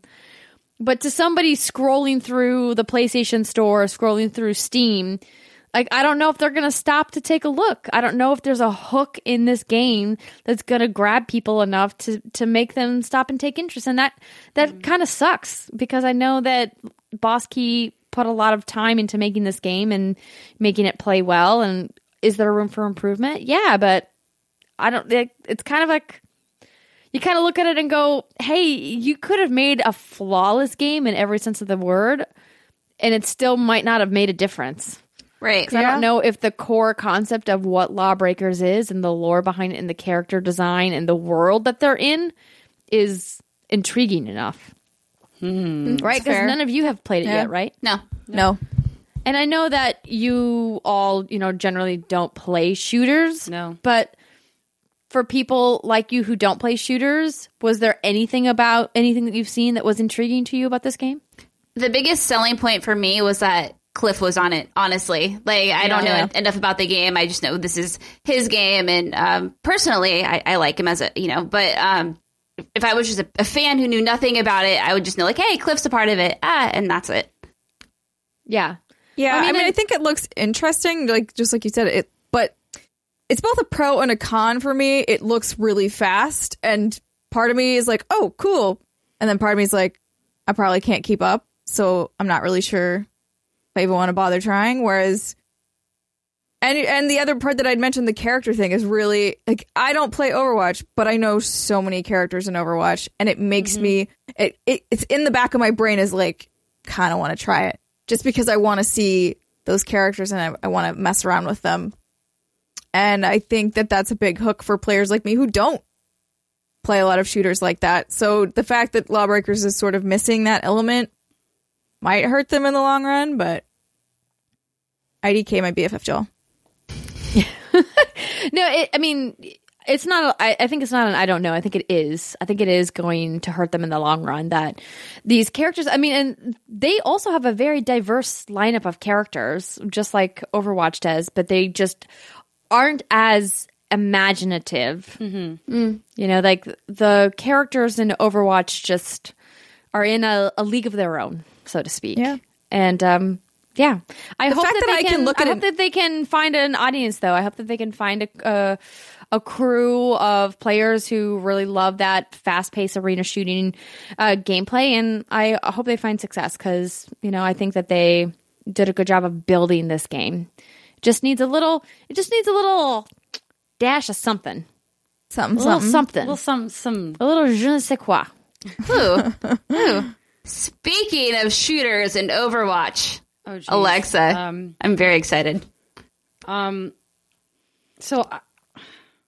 I put this on the rundown for this week. Can I read what you put on the rundown? Please do, because I lost my shit. I laughed so hard by myself. Yes, you can. Let me adjust myself. So in our show notes, under where it's Alexa's place to write what game she's playing this week, it says, "A lesson in futility. It's too late for me and Overwatch" by Alexa Ray. I would read this if it was an essay. I'm just saying. Maybe I'll write it. I don't know. So okay. This is a bit of a story, so get a snack. Get a snack. So Overwatch came out last May when I was recovering from a very significant concussion.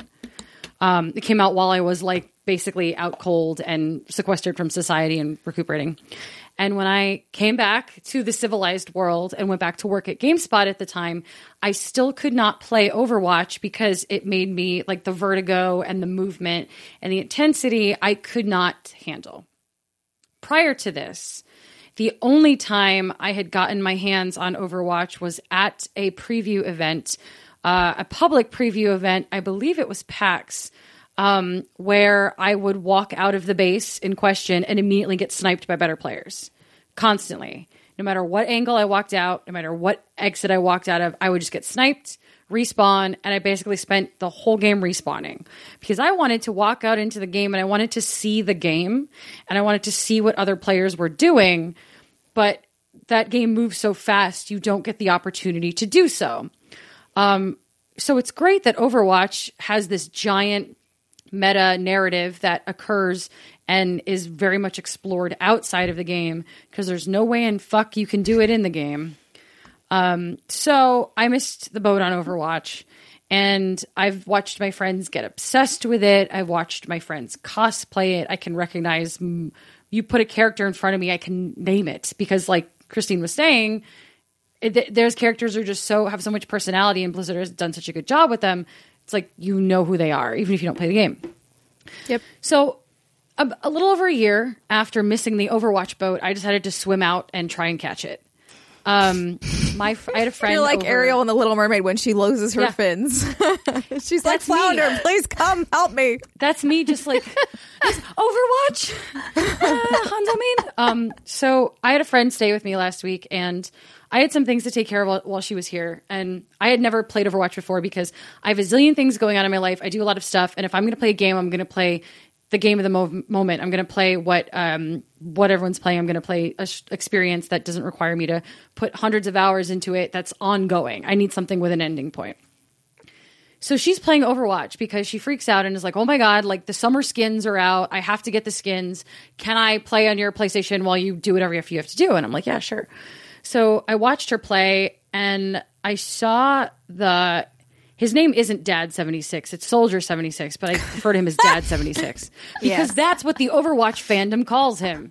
Yeah, I have read so much Overwatch, like comics and fan fiction. Whenever I get the joke, I know it. And I saw his outfit, which is literally like a barbecue dad outfit. It's got the khaki shorts, the button-down shirt, and like the grill apron with all the grill tools in it.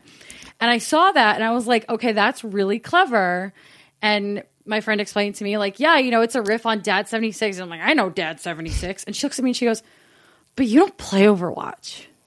And I was like, judgy, make a judge face. I was like, oh, so she left. And what did I do? So she left because I kicked her out.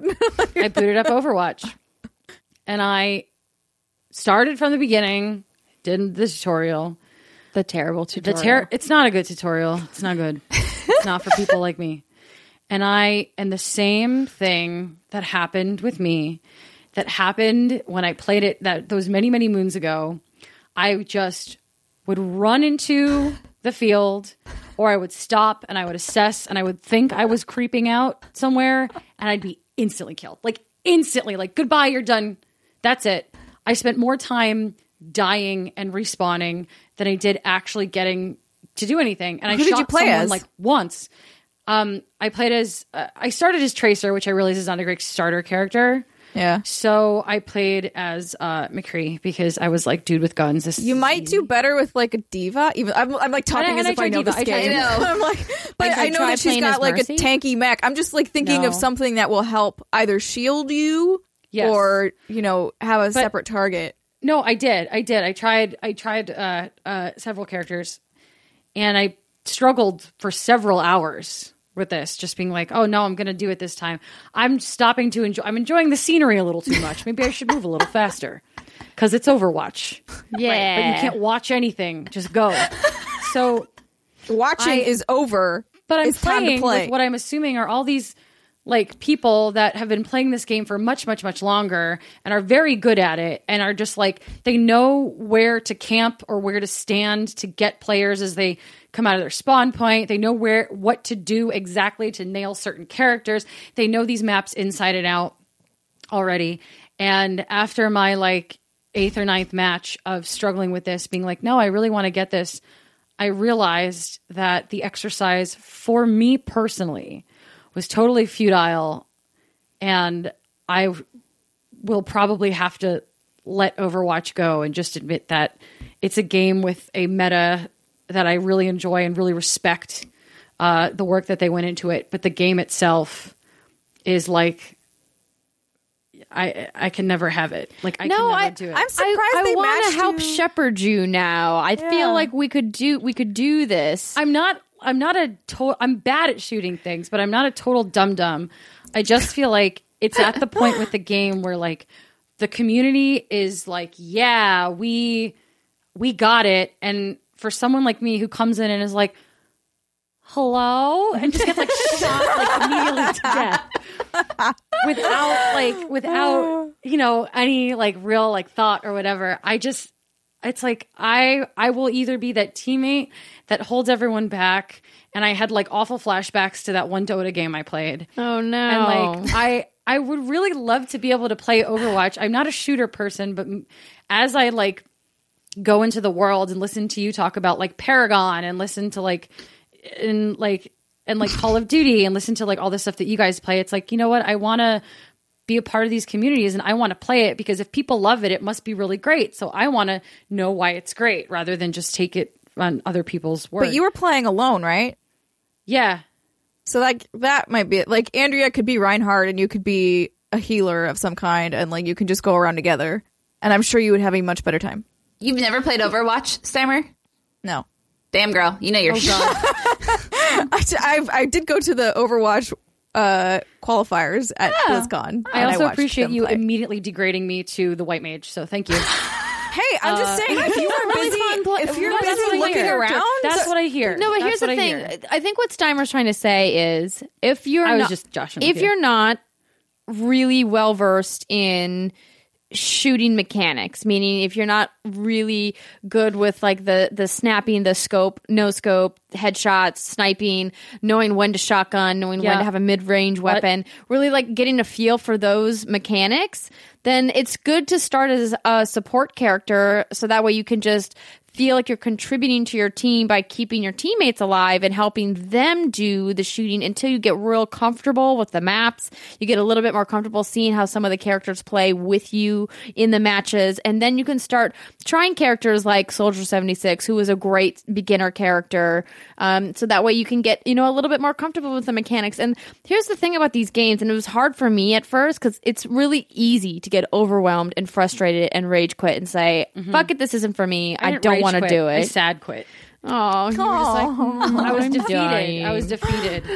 It's Play just of the game. My dignity being shattered. Yeah, but you really just have to practice so much. I know, and that's why I feel like the boat has sailed because I don't have like the desire to practice. Well, no, it's not that I don't have the desire to practice. It's like I just genuinely don't have I don't really have the time. Like I would have to like definitely reshuffle some priorities. You might have to take a break from Slutty Casino. Well, I play Slutty Casino like in the car, on the train, or like in places like if I'm like waiting for my soup to heat up or whatever. Like that's my like when I'm standing there and I'm just like Slutty Casino time. But I want to get into it because so many people like it. And I want you want to be part of the thing. You're having FOMO. There's so many husbandos in that game. Well, not only that, I'm sort of obsessed with their branding. Yeah. And so, like, I love the fact that I can look at the little rabbit thing and be like, that's Diva. Like, I've never, how the hell do I know that? I have never played this game, but I know this. And, like, there's just so many little things like that. I'm like, I feel like I'm part of it, even though I'm not. I feel like a fraud because, like, I made I need healing joke once in front of a bunch of people that play Overwatch, and they were like, "Oh, that was a good use of the I need healing joke," and I was like, "Haha!" And then they said something else, and I was like, "You're like, oh, find out that I'm an imposter. I know I'm a fake." That's when you Homer Simpson back into the bushes. Yeah, pretty much. But Blizzard builds. Like, they build their games for longevity, and I feel like Overwatch is going to be around for a long time, and I'm going to be sitting on the sideline being like, Hanzo main? Like, I want to be a part of that, and I want to learn it. I just, like, and if you're listening to this and you have tips for me, please, for love of God, like, tweet at me, help me out here. I want to get into Overwatch. It no longer makes me want to dizzy puke die. So I want it to happen. That's an improvement. Well, if it doesn't happen, Alexa, you and I can do Horny Casinos. We can do Final Fantasy 15 VR on the sidelines. It will be okay because I will probably never be a part of the Overwatch. No, then shenanigans. Us three, Alexa, Andrea, me, because I also want to try it. Like, we can just band together and go. I think because those games are no fun, in my opinion, if you're by yourself. Like, it's a team-based game. This is an idea. Solo, it's kind of crappy. But if you've got friends, it could be like, even if we're all like getting sniped over and over again, we can still talk and like make jokes and have fun. Exactly. And we won't be mad if you're dragging the team down because we'll be dragging it down together. Yeah. We'll all go down together. Exactly. What's that Chainsmokers song? We go down, we all go down together. If you wait. Yeah. Yeah. If we go down, then we go down together. Yeah, that's the one. Our new theme. We won't get the play of the game, but maybe we'll do better. Nailed it. Exactly. You're turning into me. I like it. Yeah. Oh. Steimer, I know we talked a lot about Pyre last week. Did you have additional thoughts? I'm liking it even more, basically. And I'm going to spoil characters for you. I don't care. I'm sorry. Wait. So just so you know, she's going to spoil characters for you. If you want to skip ahead to the next section, you can. Yeah. Okay, you've been warned. You've been warned. There's an adorable worm, Sir Gilman, and I'm in love with him because he's great. Is he husbando? No. Okay. He's a worm. He's just charming. I mean, he reminds me of Sir Didymus from Labyrinth. Like, amazing. Really overconfident, but also can come through. Like, it's not based on nothing. He's got some skills. So you have a thing for like reptiles and like I didn't say he was husbando. He's not husbando. No, Britt threw that in there trying to force husbando into the conversation. It's okay to just like an animal character for it being a cool animal. We're talking to Steimer here, but I won't interrupt with more husbando. No husbando talk. No, he's not. I don't like him in that way. He's just a friend. Okay. A friendo. He's a friendo. And then there's, I already forgot her name, but the harpy character you get, I think is really cool too. And I'm just digging it more and more. Like, is there adding more people and it's changing the elements of the game and you play it differently? Although I screwed up. So I'm like, I'm playing the harpy like I'm playing. Nope, can't do that. Oh crap. Like, she's dead. Whoops. Like, so I'm definitely having a little bit of a learning curve because they do throw so many characters at you. But I'm still like super into it and want to play more.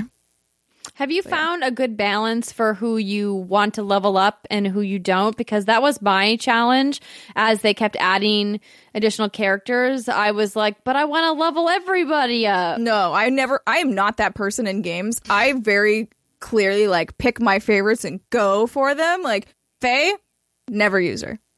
Don't like her. Not that I don't like her as a character, but I do not like her in the rights. And so my favorites typically are like Rookie. It's fast and quick. I like the fast and quick ones. Although I will use... Yeah, I know. Fast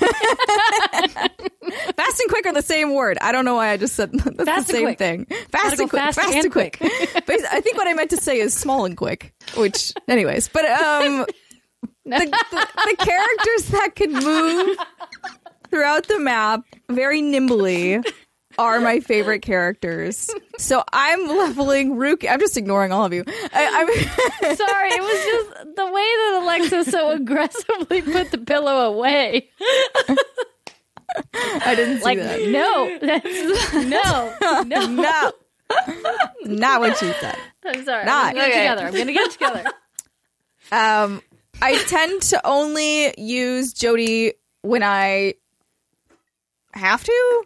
And not that you ever have to, but like I did Sandra, so like there's a character in the game where you can super level up your characters. They'll give you like a special token if you manage to get past a trial right with just one character. So like Jody has her own different challenge. Rookie has they all have their own different ones. So they unlock eventually throughout the game. It's not all at once. So doing Jody's, I was like, I don't know that I did it on the second try, but the first playthrough, I was like, holy crap, I'm really bad with her. I just don't know why, but she's just really too slow for me, and that's not usually what I go for. But actually, after doing that specialized right, I used her more in like the coming ones because I kind of got a better feel for her.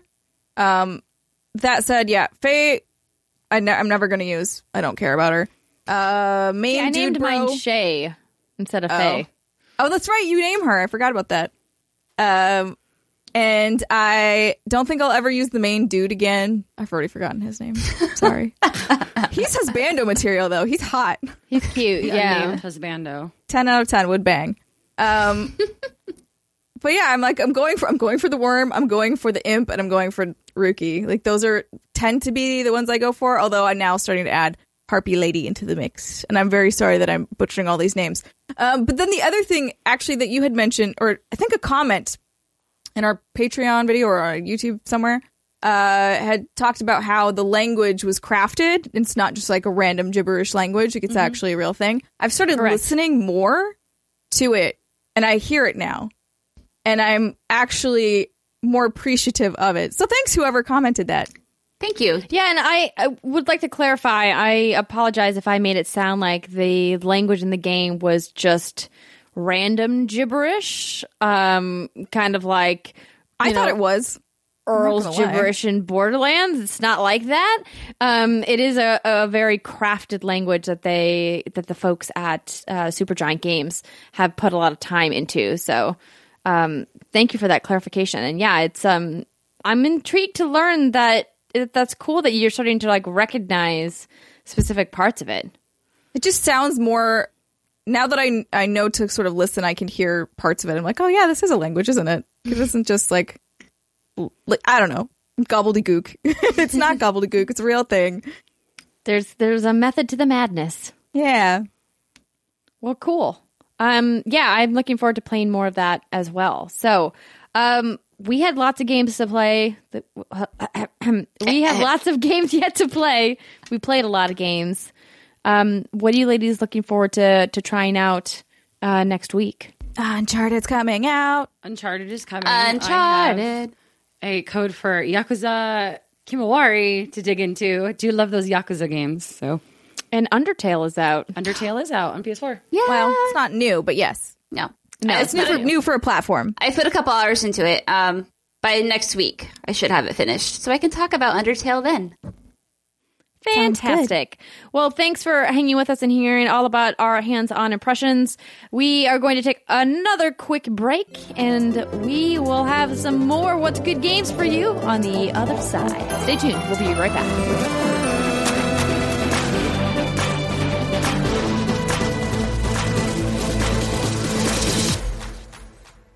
This episode of the What's Good Game podcast is brought to you by Nick Chester's Moment of Silence. We will now observe a short moment of silence in honor of Nick Chester's lack of free time.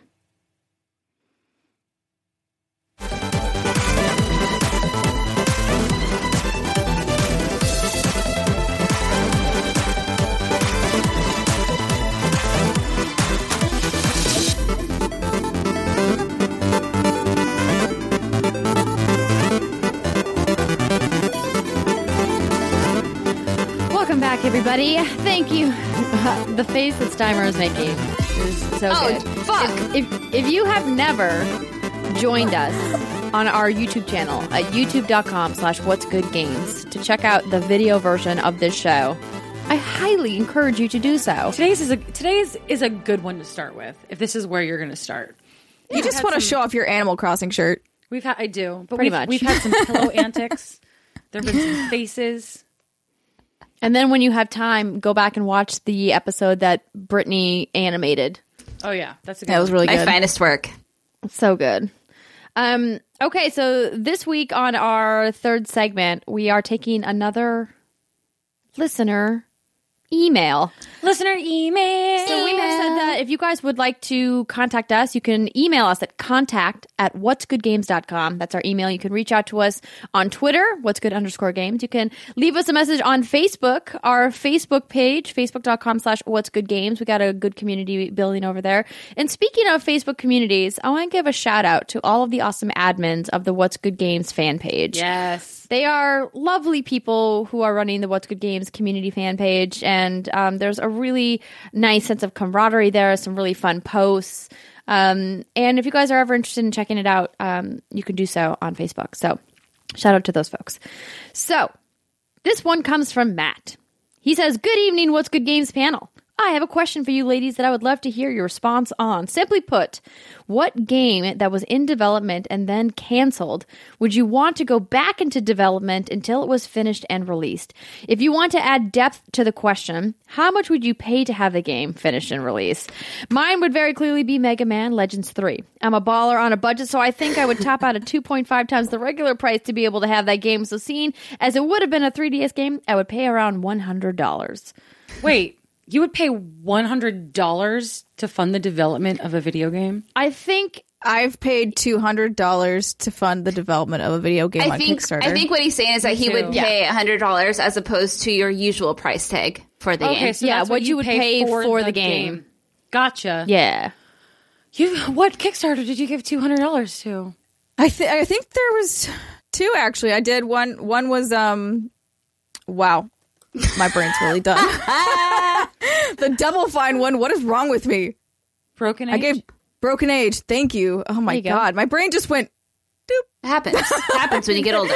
but I gave them $200, and then I gave the Hero U devs $200, and then I never gave another Kickstarter. No, that's not true. I got Pillars of Eternity, but I only paid enough to get the game, and that one, so it was like $15 or $20. I have the incredible misfortune to have backed at a significant amount both Project Phoenix and Unsung Story, both abject Kickstarter failures, those JRPGs that were never made. Unsung Story actually, like, the game was bought by the whole project was bought by Little Orbits, and they're going to finish it almost 4 years after that Kickstarter went live. Yeah. So I have never backed anything on Kickstarter ever again.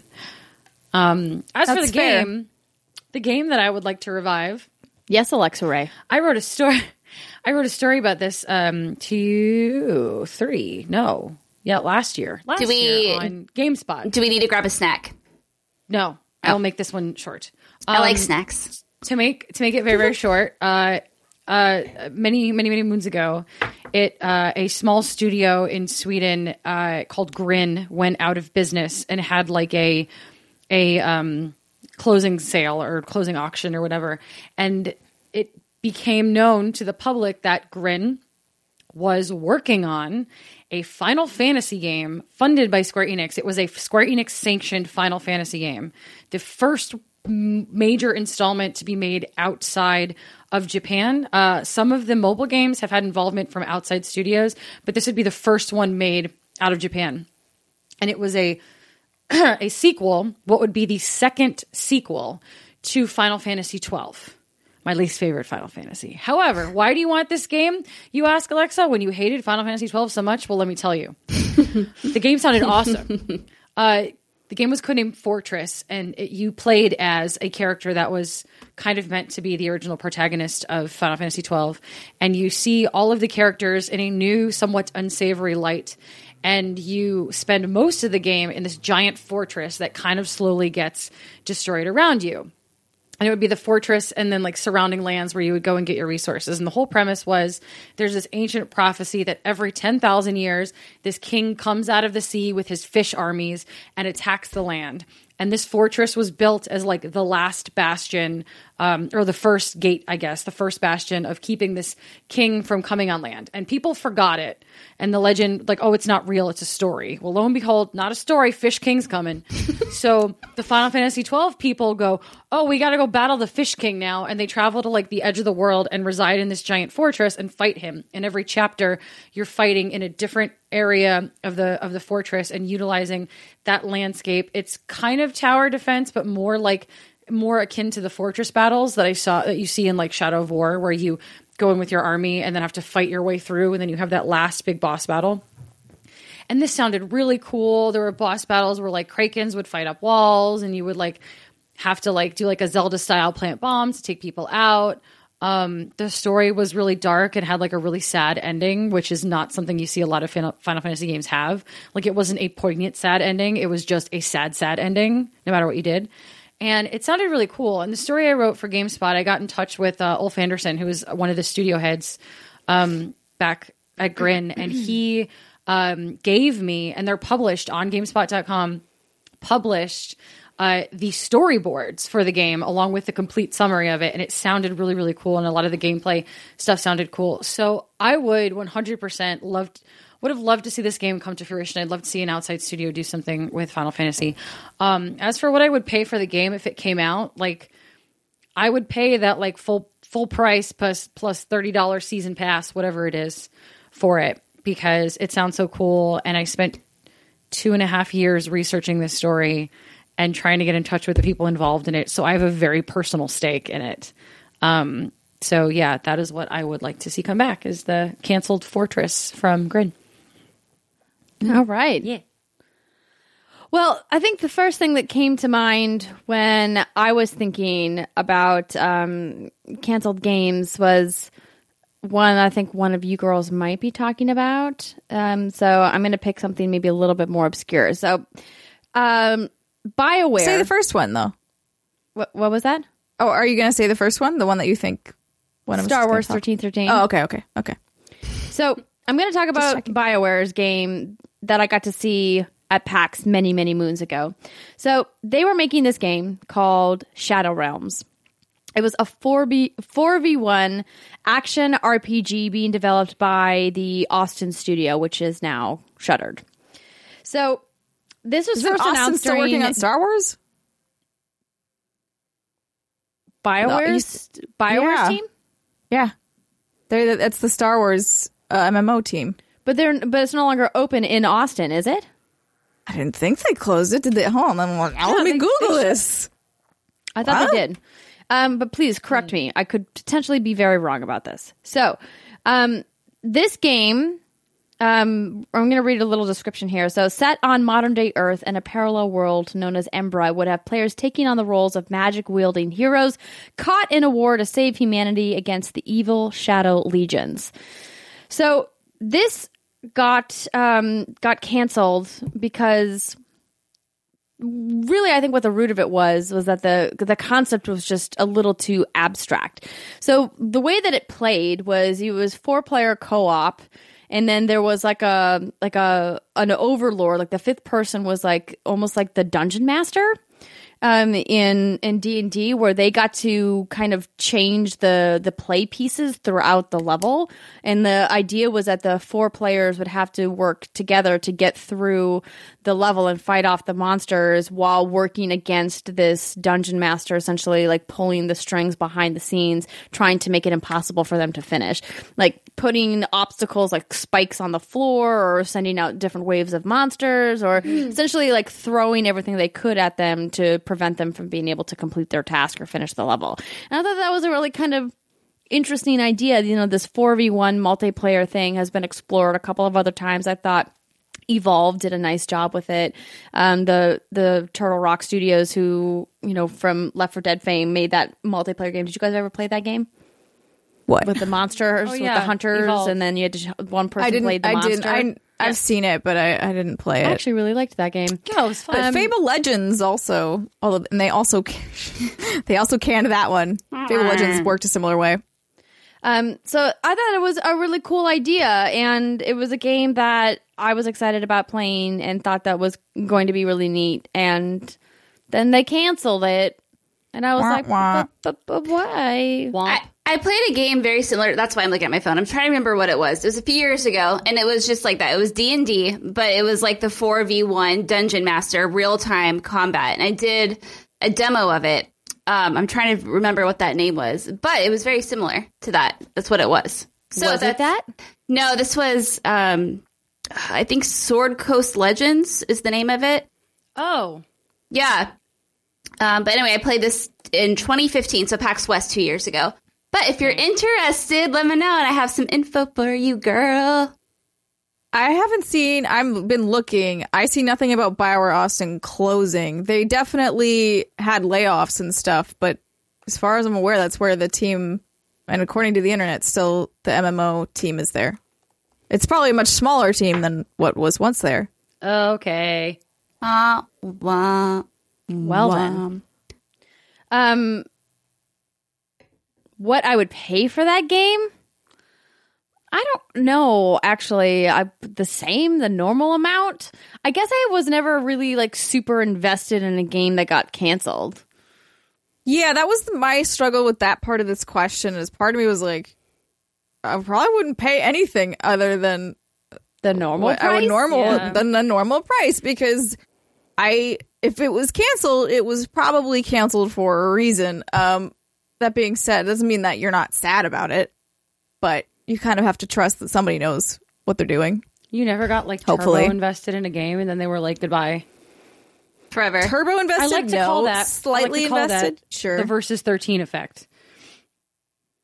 Okay, so why do you like to call it that? Because Final Fantasy Versus 13 was in development forever, and people were like, no, it's coming eventually, I'm into it. And they're like, surprise, it's this other game and doesn't look anything like the original trailers. I think I would feel that way if Ubisoft had come on stage or done an interview at E3 this year and said, hey, I know we talked about bringing Beyond Good and Evil 2 back, but we just aren't gonna anymore. Then that probably would have been the first one that I would have been like pretty crushed about. Yeah. But they didn't. Instead, they showed a cool thing and they're like, we're working on it, guys. It's going to be another 5 years before it comes out. Hope you don't mind. People lost their minds. People cried. It was a good moment. Yes. Including the people on stage. Yeah. Yes. What do you pick, Steimer? So I have one quick one, because I don't really... It's probably for the best that it did get canceled. But I thought... Dragon Scale? That was the name of it, right? I'm not making that up. Scalebound? Scalebound. Shit! Why did I call it Dragon Scale? Anyway. Same There's a thing. dragon in it? There's a dragon in it. I blocked that out of my memory. I think a mix of like... anyways, I didn't like the protagonist. He was too dude bro-y, but I liked the idea of having like a co-op dragon game with friends. Like that sounded fun. But rest in peace. The game I actually care about though, and was really quite sad when it was canceled, was Titan. Blizzard's Titan? Blizzard's Titan. Because I really dig MMOs, and the fact of the matter is I kind of missed the boat on early WoW days, and I kind of wished I hadn't. So I was really excited to get in on the ground level of a Blizzard MMO. So and then they just pulled the rug out from under me. What was Titan supposed to be like?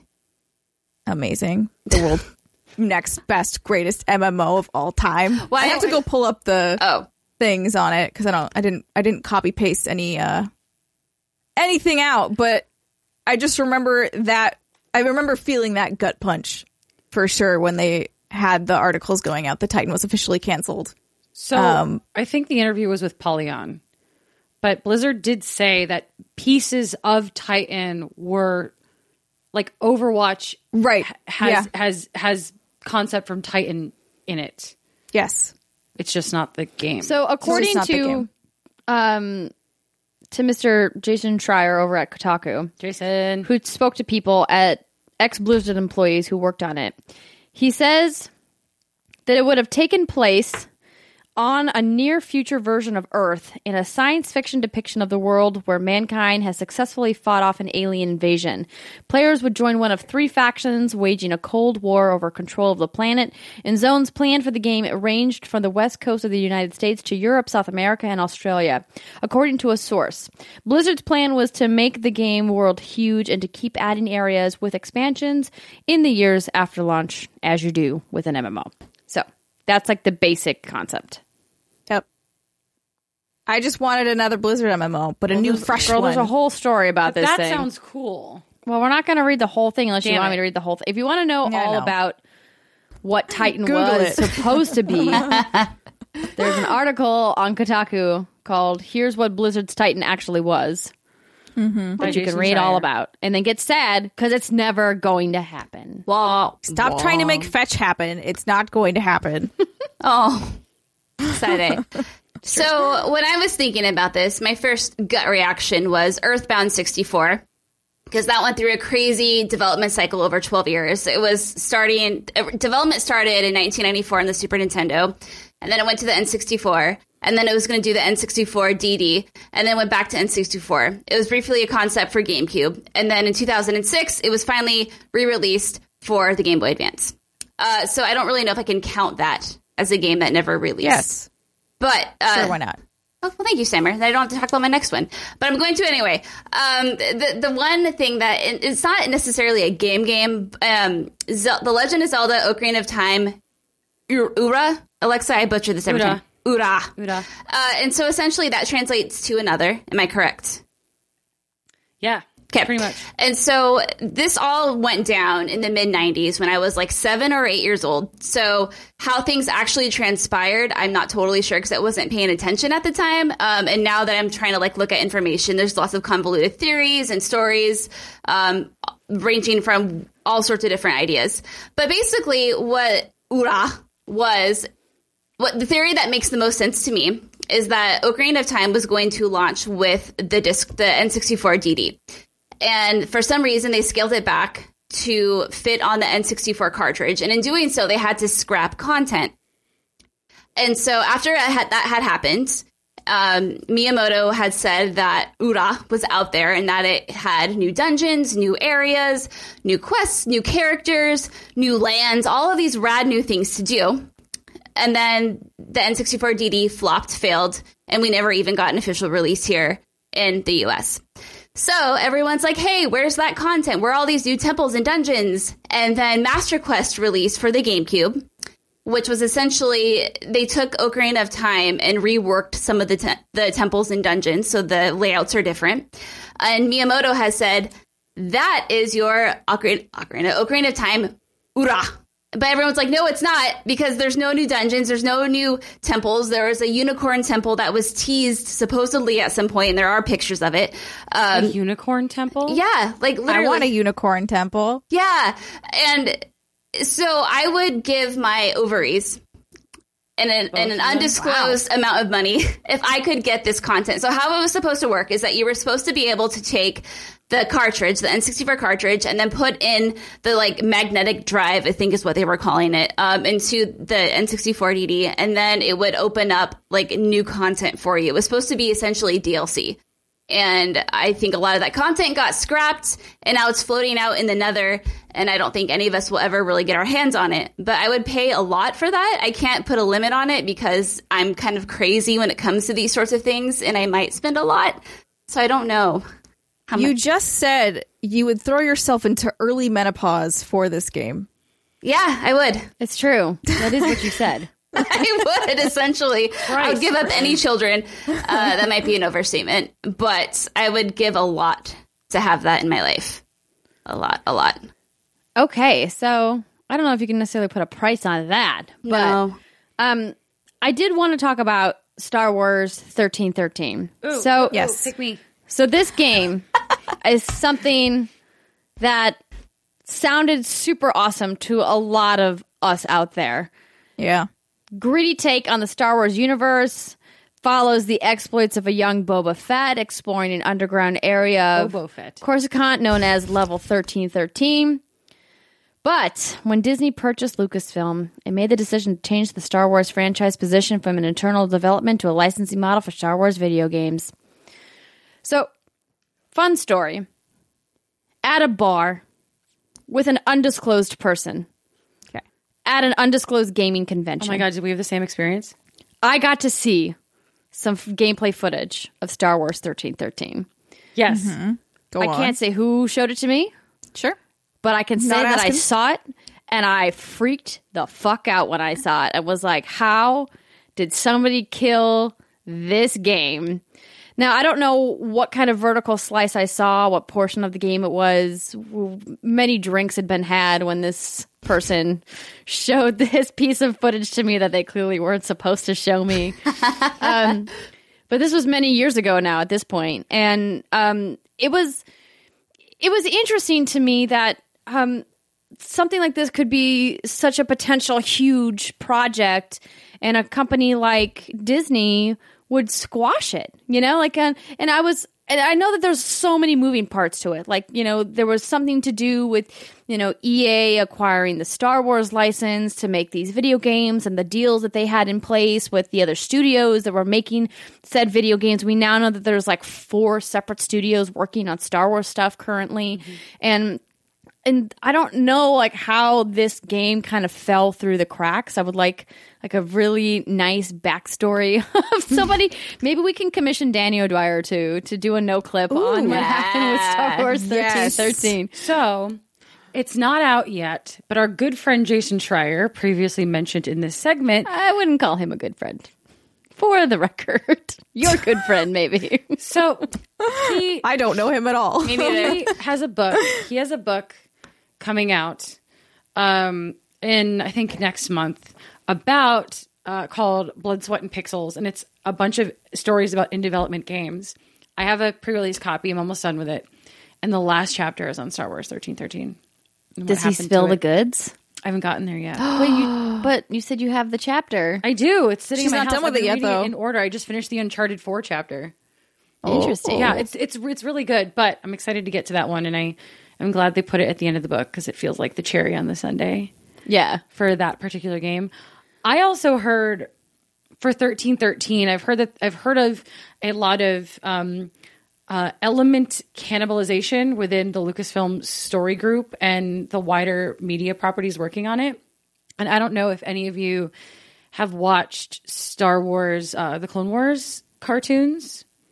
No. And No. so in one of the later seasons, Ahsoka, one of the main characters, actually ends up in that seedy underbelly of the bounty hunters, which is where 1313 would have taken place. The like underbelly of Coruscant, I think it was. And she goes down, and 1313 is a reference to level 13. And her story takes place on levels, I think it's like she goes to level 14, like 15, 14, and like 12, not 13. And it's sort of a a spoken thing that like the concept for, and these episodes came out long after 1313 was canceled. So it's sort of the idea that like this same idea was taken and repurposed and used in another piece of Star Wars media. So it's sort of like, it's like looking at it, but not. But the idea survived. The game just did not. I feel like with the guts being made of this game, why wouldn't you just let a studio pick it up and make it? You know, like, because we're all waiting with bated breath for what Amy Hennig is doing with Star Wars, right? Like, I think we all can agree that, yes, can't wait. This is the one. Like, Battlefront, sure, that looks cool, bro. But what is Amy Hennig doing with Star Wars? When did we get to see that game? And I think that, you know, from what I've heard about the development of 1313 and, you know, what I saw with my own eyes, like, I was like, this looks like it'd be real cool. Why didn't you make this game? Please don't tell me the bureaucracy, like the red tape of video game politics is what killed this game, which I think is sadly probably what ended up doing it. Probably. That game, I probably should have picked as my first bet now that I'm talking through it. It might have been. That's okay. Now that I think about it, in the direction that they've completely taken Star Wars after the purchase, like they've moved away from characters like, I know like Boba Fett was like a fan fascination. Like he became popular because fans became obsessed with him. And I feel like maybe it was a conscious decision on their part to move away from him specifically and that kind of thinking and then focus on like new characters maybe. Possible. Yeah. But I mean, they still are clinging on to all the other old characters, maybe because they're now back in the new trilogy. So not all of them. Star Wars spoilers. Yeah.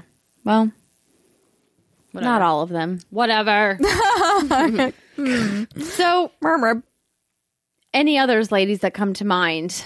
I mean, we could talk about Silent Hills. Nah. You're like, man. That game did not exist. That was a pretty trailer. That was a fappy thing. That's a lot of things that happened, though. Was it pretty trailers? Was it artistic fapping? That was artistic fapping. Yeah, that was good. Oh, yeah. It was great. It was cool, but it was... That's pretty much the definition of it. That game did not exist. Well, no, I think I was really excited about Guillermo del Toro making a video game. Yeah. I spoke to Guillermo del Toro on a red carpet at the Video Game Awards in like 2010 or something like that, 2011 maybe. I still have the interview online somewhere where I asked him about this video game he was making with THQ back when they existed. Insane? Yeah. R.I.P. Yeah, I remember that. So when he talked about when it came forward when he was going to be making Silent Hills with Kojima, I was like, this is going to be great. And then it got canceled. And I was like, when is Guillermo del Toro going to make a goddamn video game? Guillermo del Toro. He's not now because he was burned so bad and he's disgruntled about video games. I don't blame him. I don't blame him. Yeah. He was in the last Death Stranding trailer. Oh, It's was true, he? he was. He was the guy holding the baby walking through the sewer. Ooh. Hiding from that was Guillermo del Toro. Okay. Yeah. Andrea, will you play Death Stranding? If it's like, it turns out to be kind of horror-y, will you play it? I mean, I kind of have to. I right? know. It's a Kojima You can't joint. cover your eyes, though. I know. How about I gonna sit keep next them to open. you while you play it? Perfect. Yeah, I'll be there too. I can do that. I'm also scared. Just feed me shots and I'll be good. Okay, good. All right. So that'll probably wrap it up for this week unless there's some parting thoughts. Love you all. Thank you for the amazing community on the social medias. I see all of you, and you are greatly appreciated. Yeah, we love all of you guys. Don't to hesitate PAX. to reach out to us at all. Yes, and come to PAX if you are going to be in the Seattle area. We'll have I know I've mentioned that we're having a meetup. The details are getting finalized as we speak. And when we do the show next week, we'll have the final details for you, I hope. Fingers Sweet. crossed. But a big thank you to all of our fans over on Patreon who support us every month. We wouldn't be here without you guys. That's patreon.com/whatsgoodgames. We recently did some feedback interaction with you guys. Know that we are processing it all. We're compiling it all. We're going to go over it. There's some really great ideas, some really constructive stuff. So thank you so much for, having a dialogue with us about our content. You know, we're new. We're still figuring out what this show is going to be long term, and you know, we want you guys to be part of that conversation. We want this to be a nice symbiotic relationship. So, yeah, we're gonna be working on some stuff. So, yeah, thank you for hanging with us while we work out the kinks and make this the best show on the internet. Firmagerd. All right, so that's going to be it for us for this week. Everybody have a fantastic weekend, and we'll see you next time. Bye, everybody. Bye.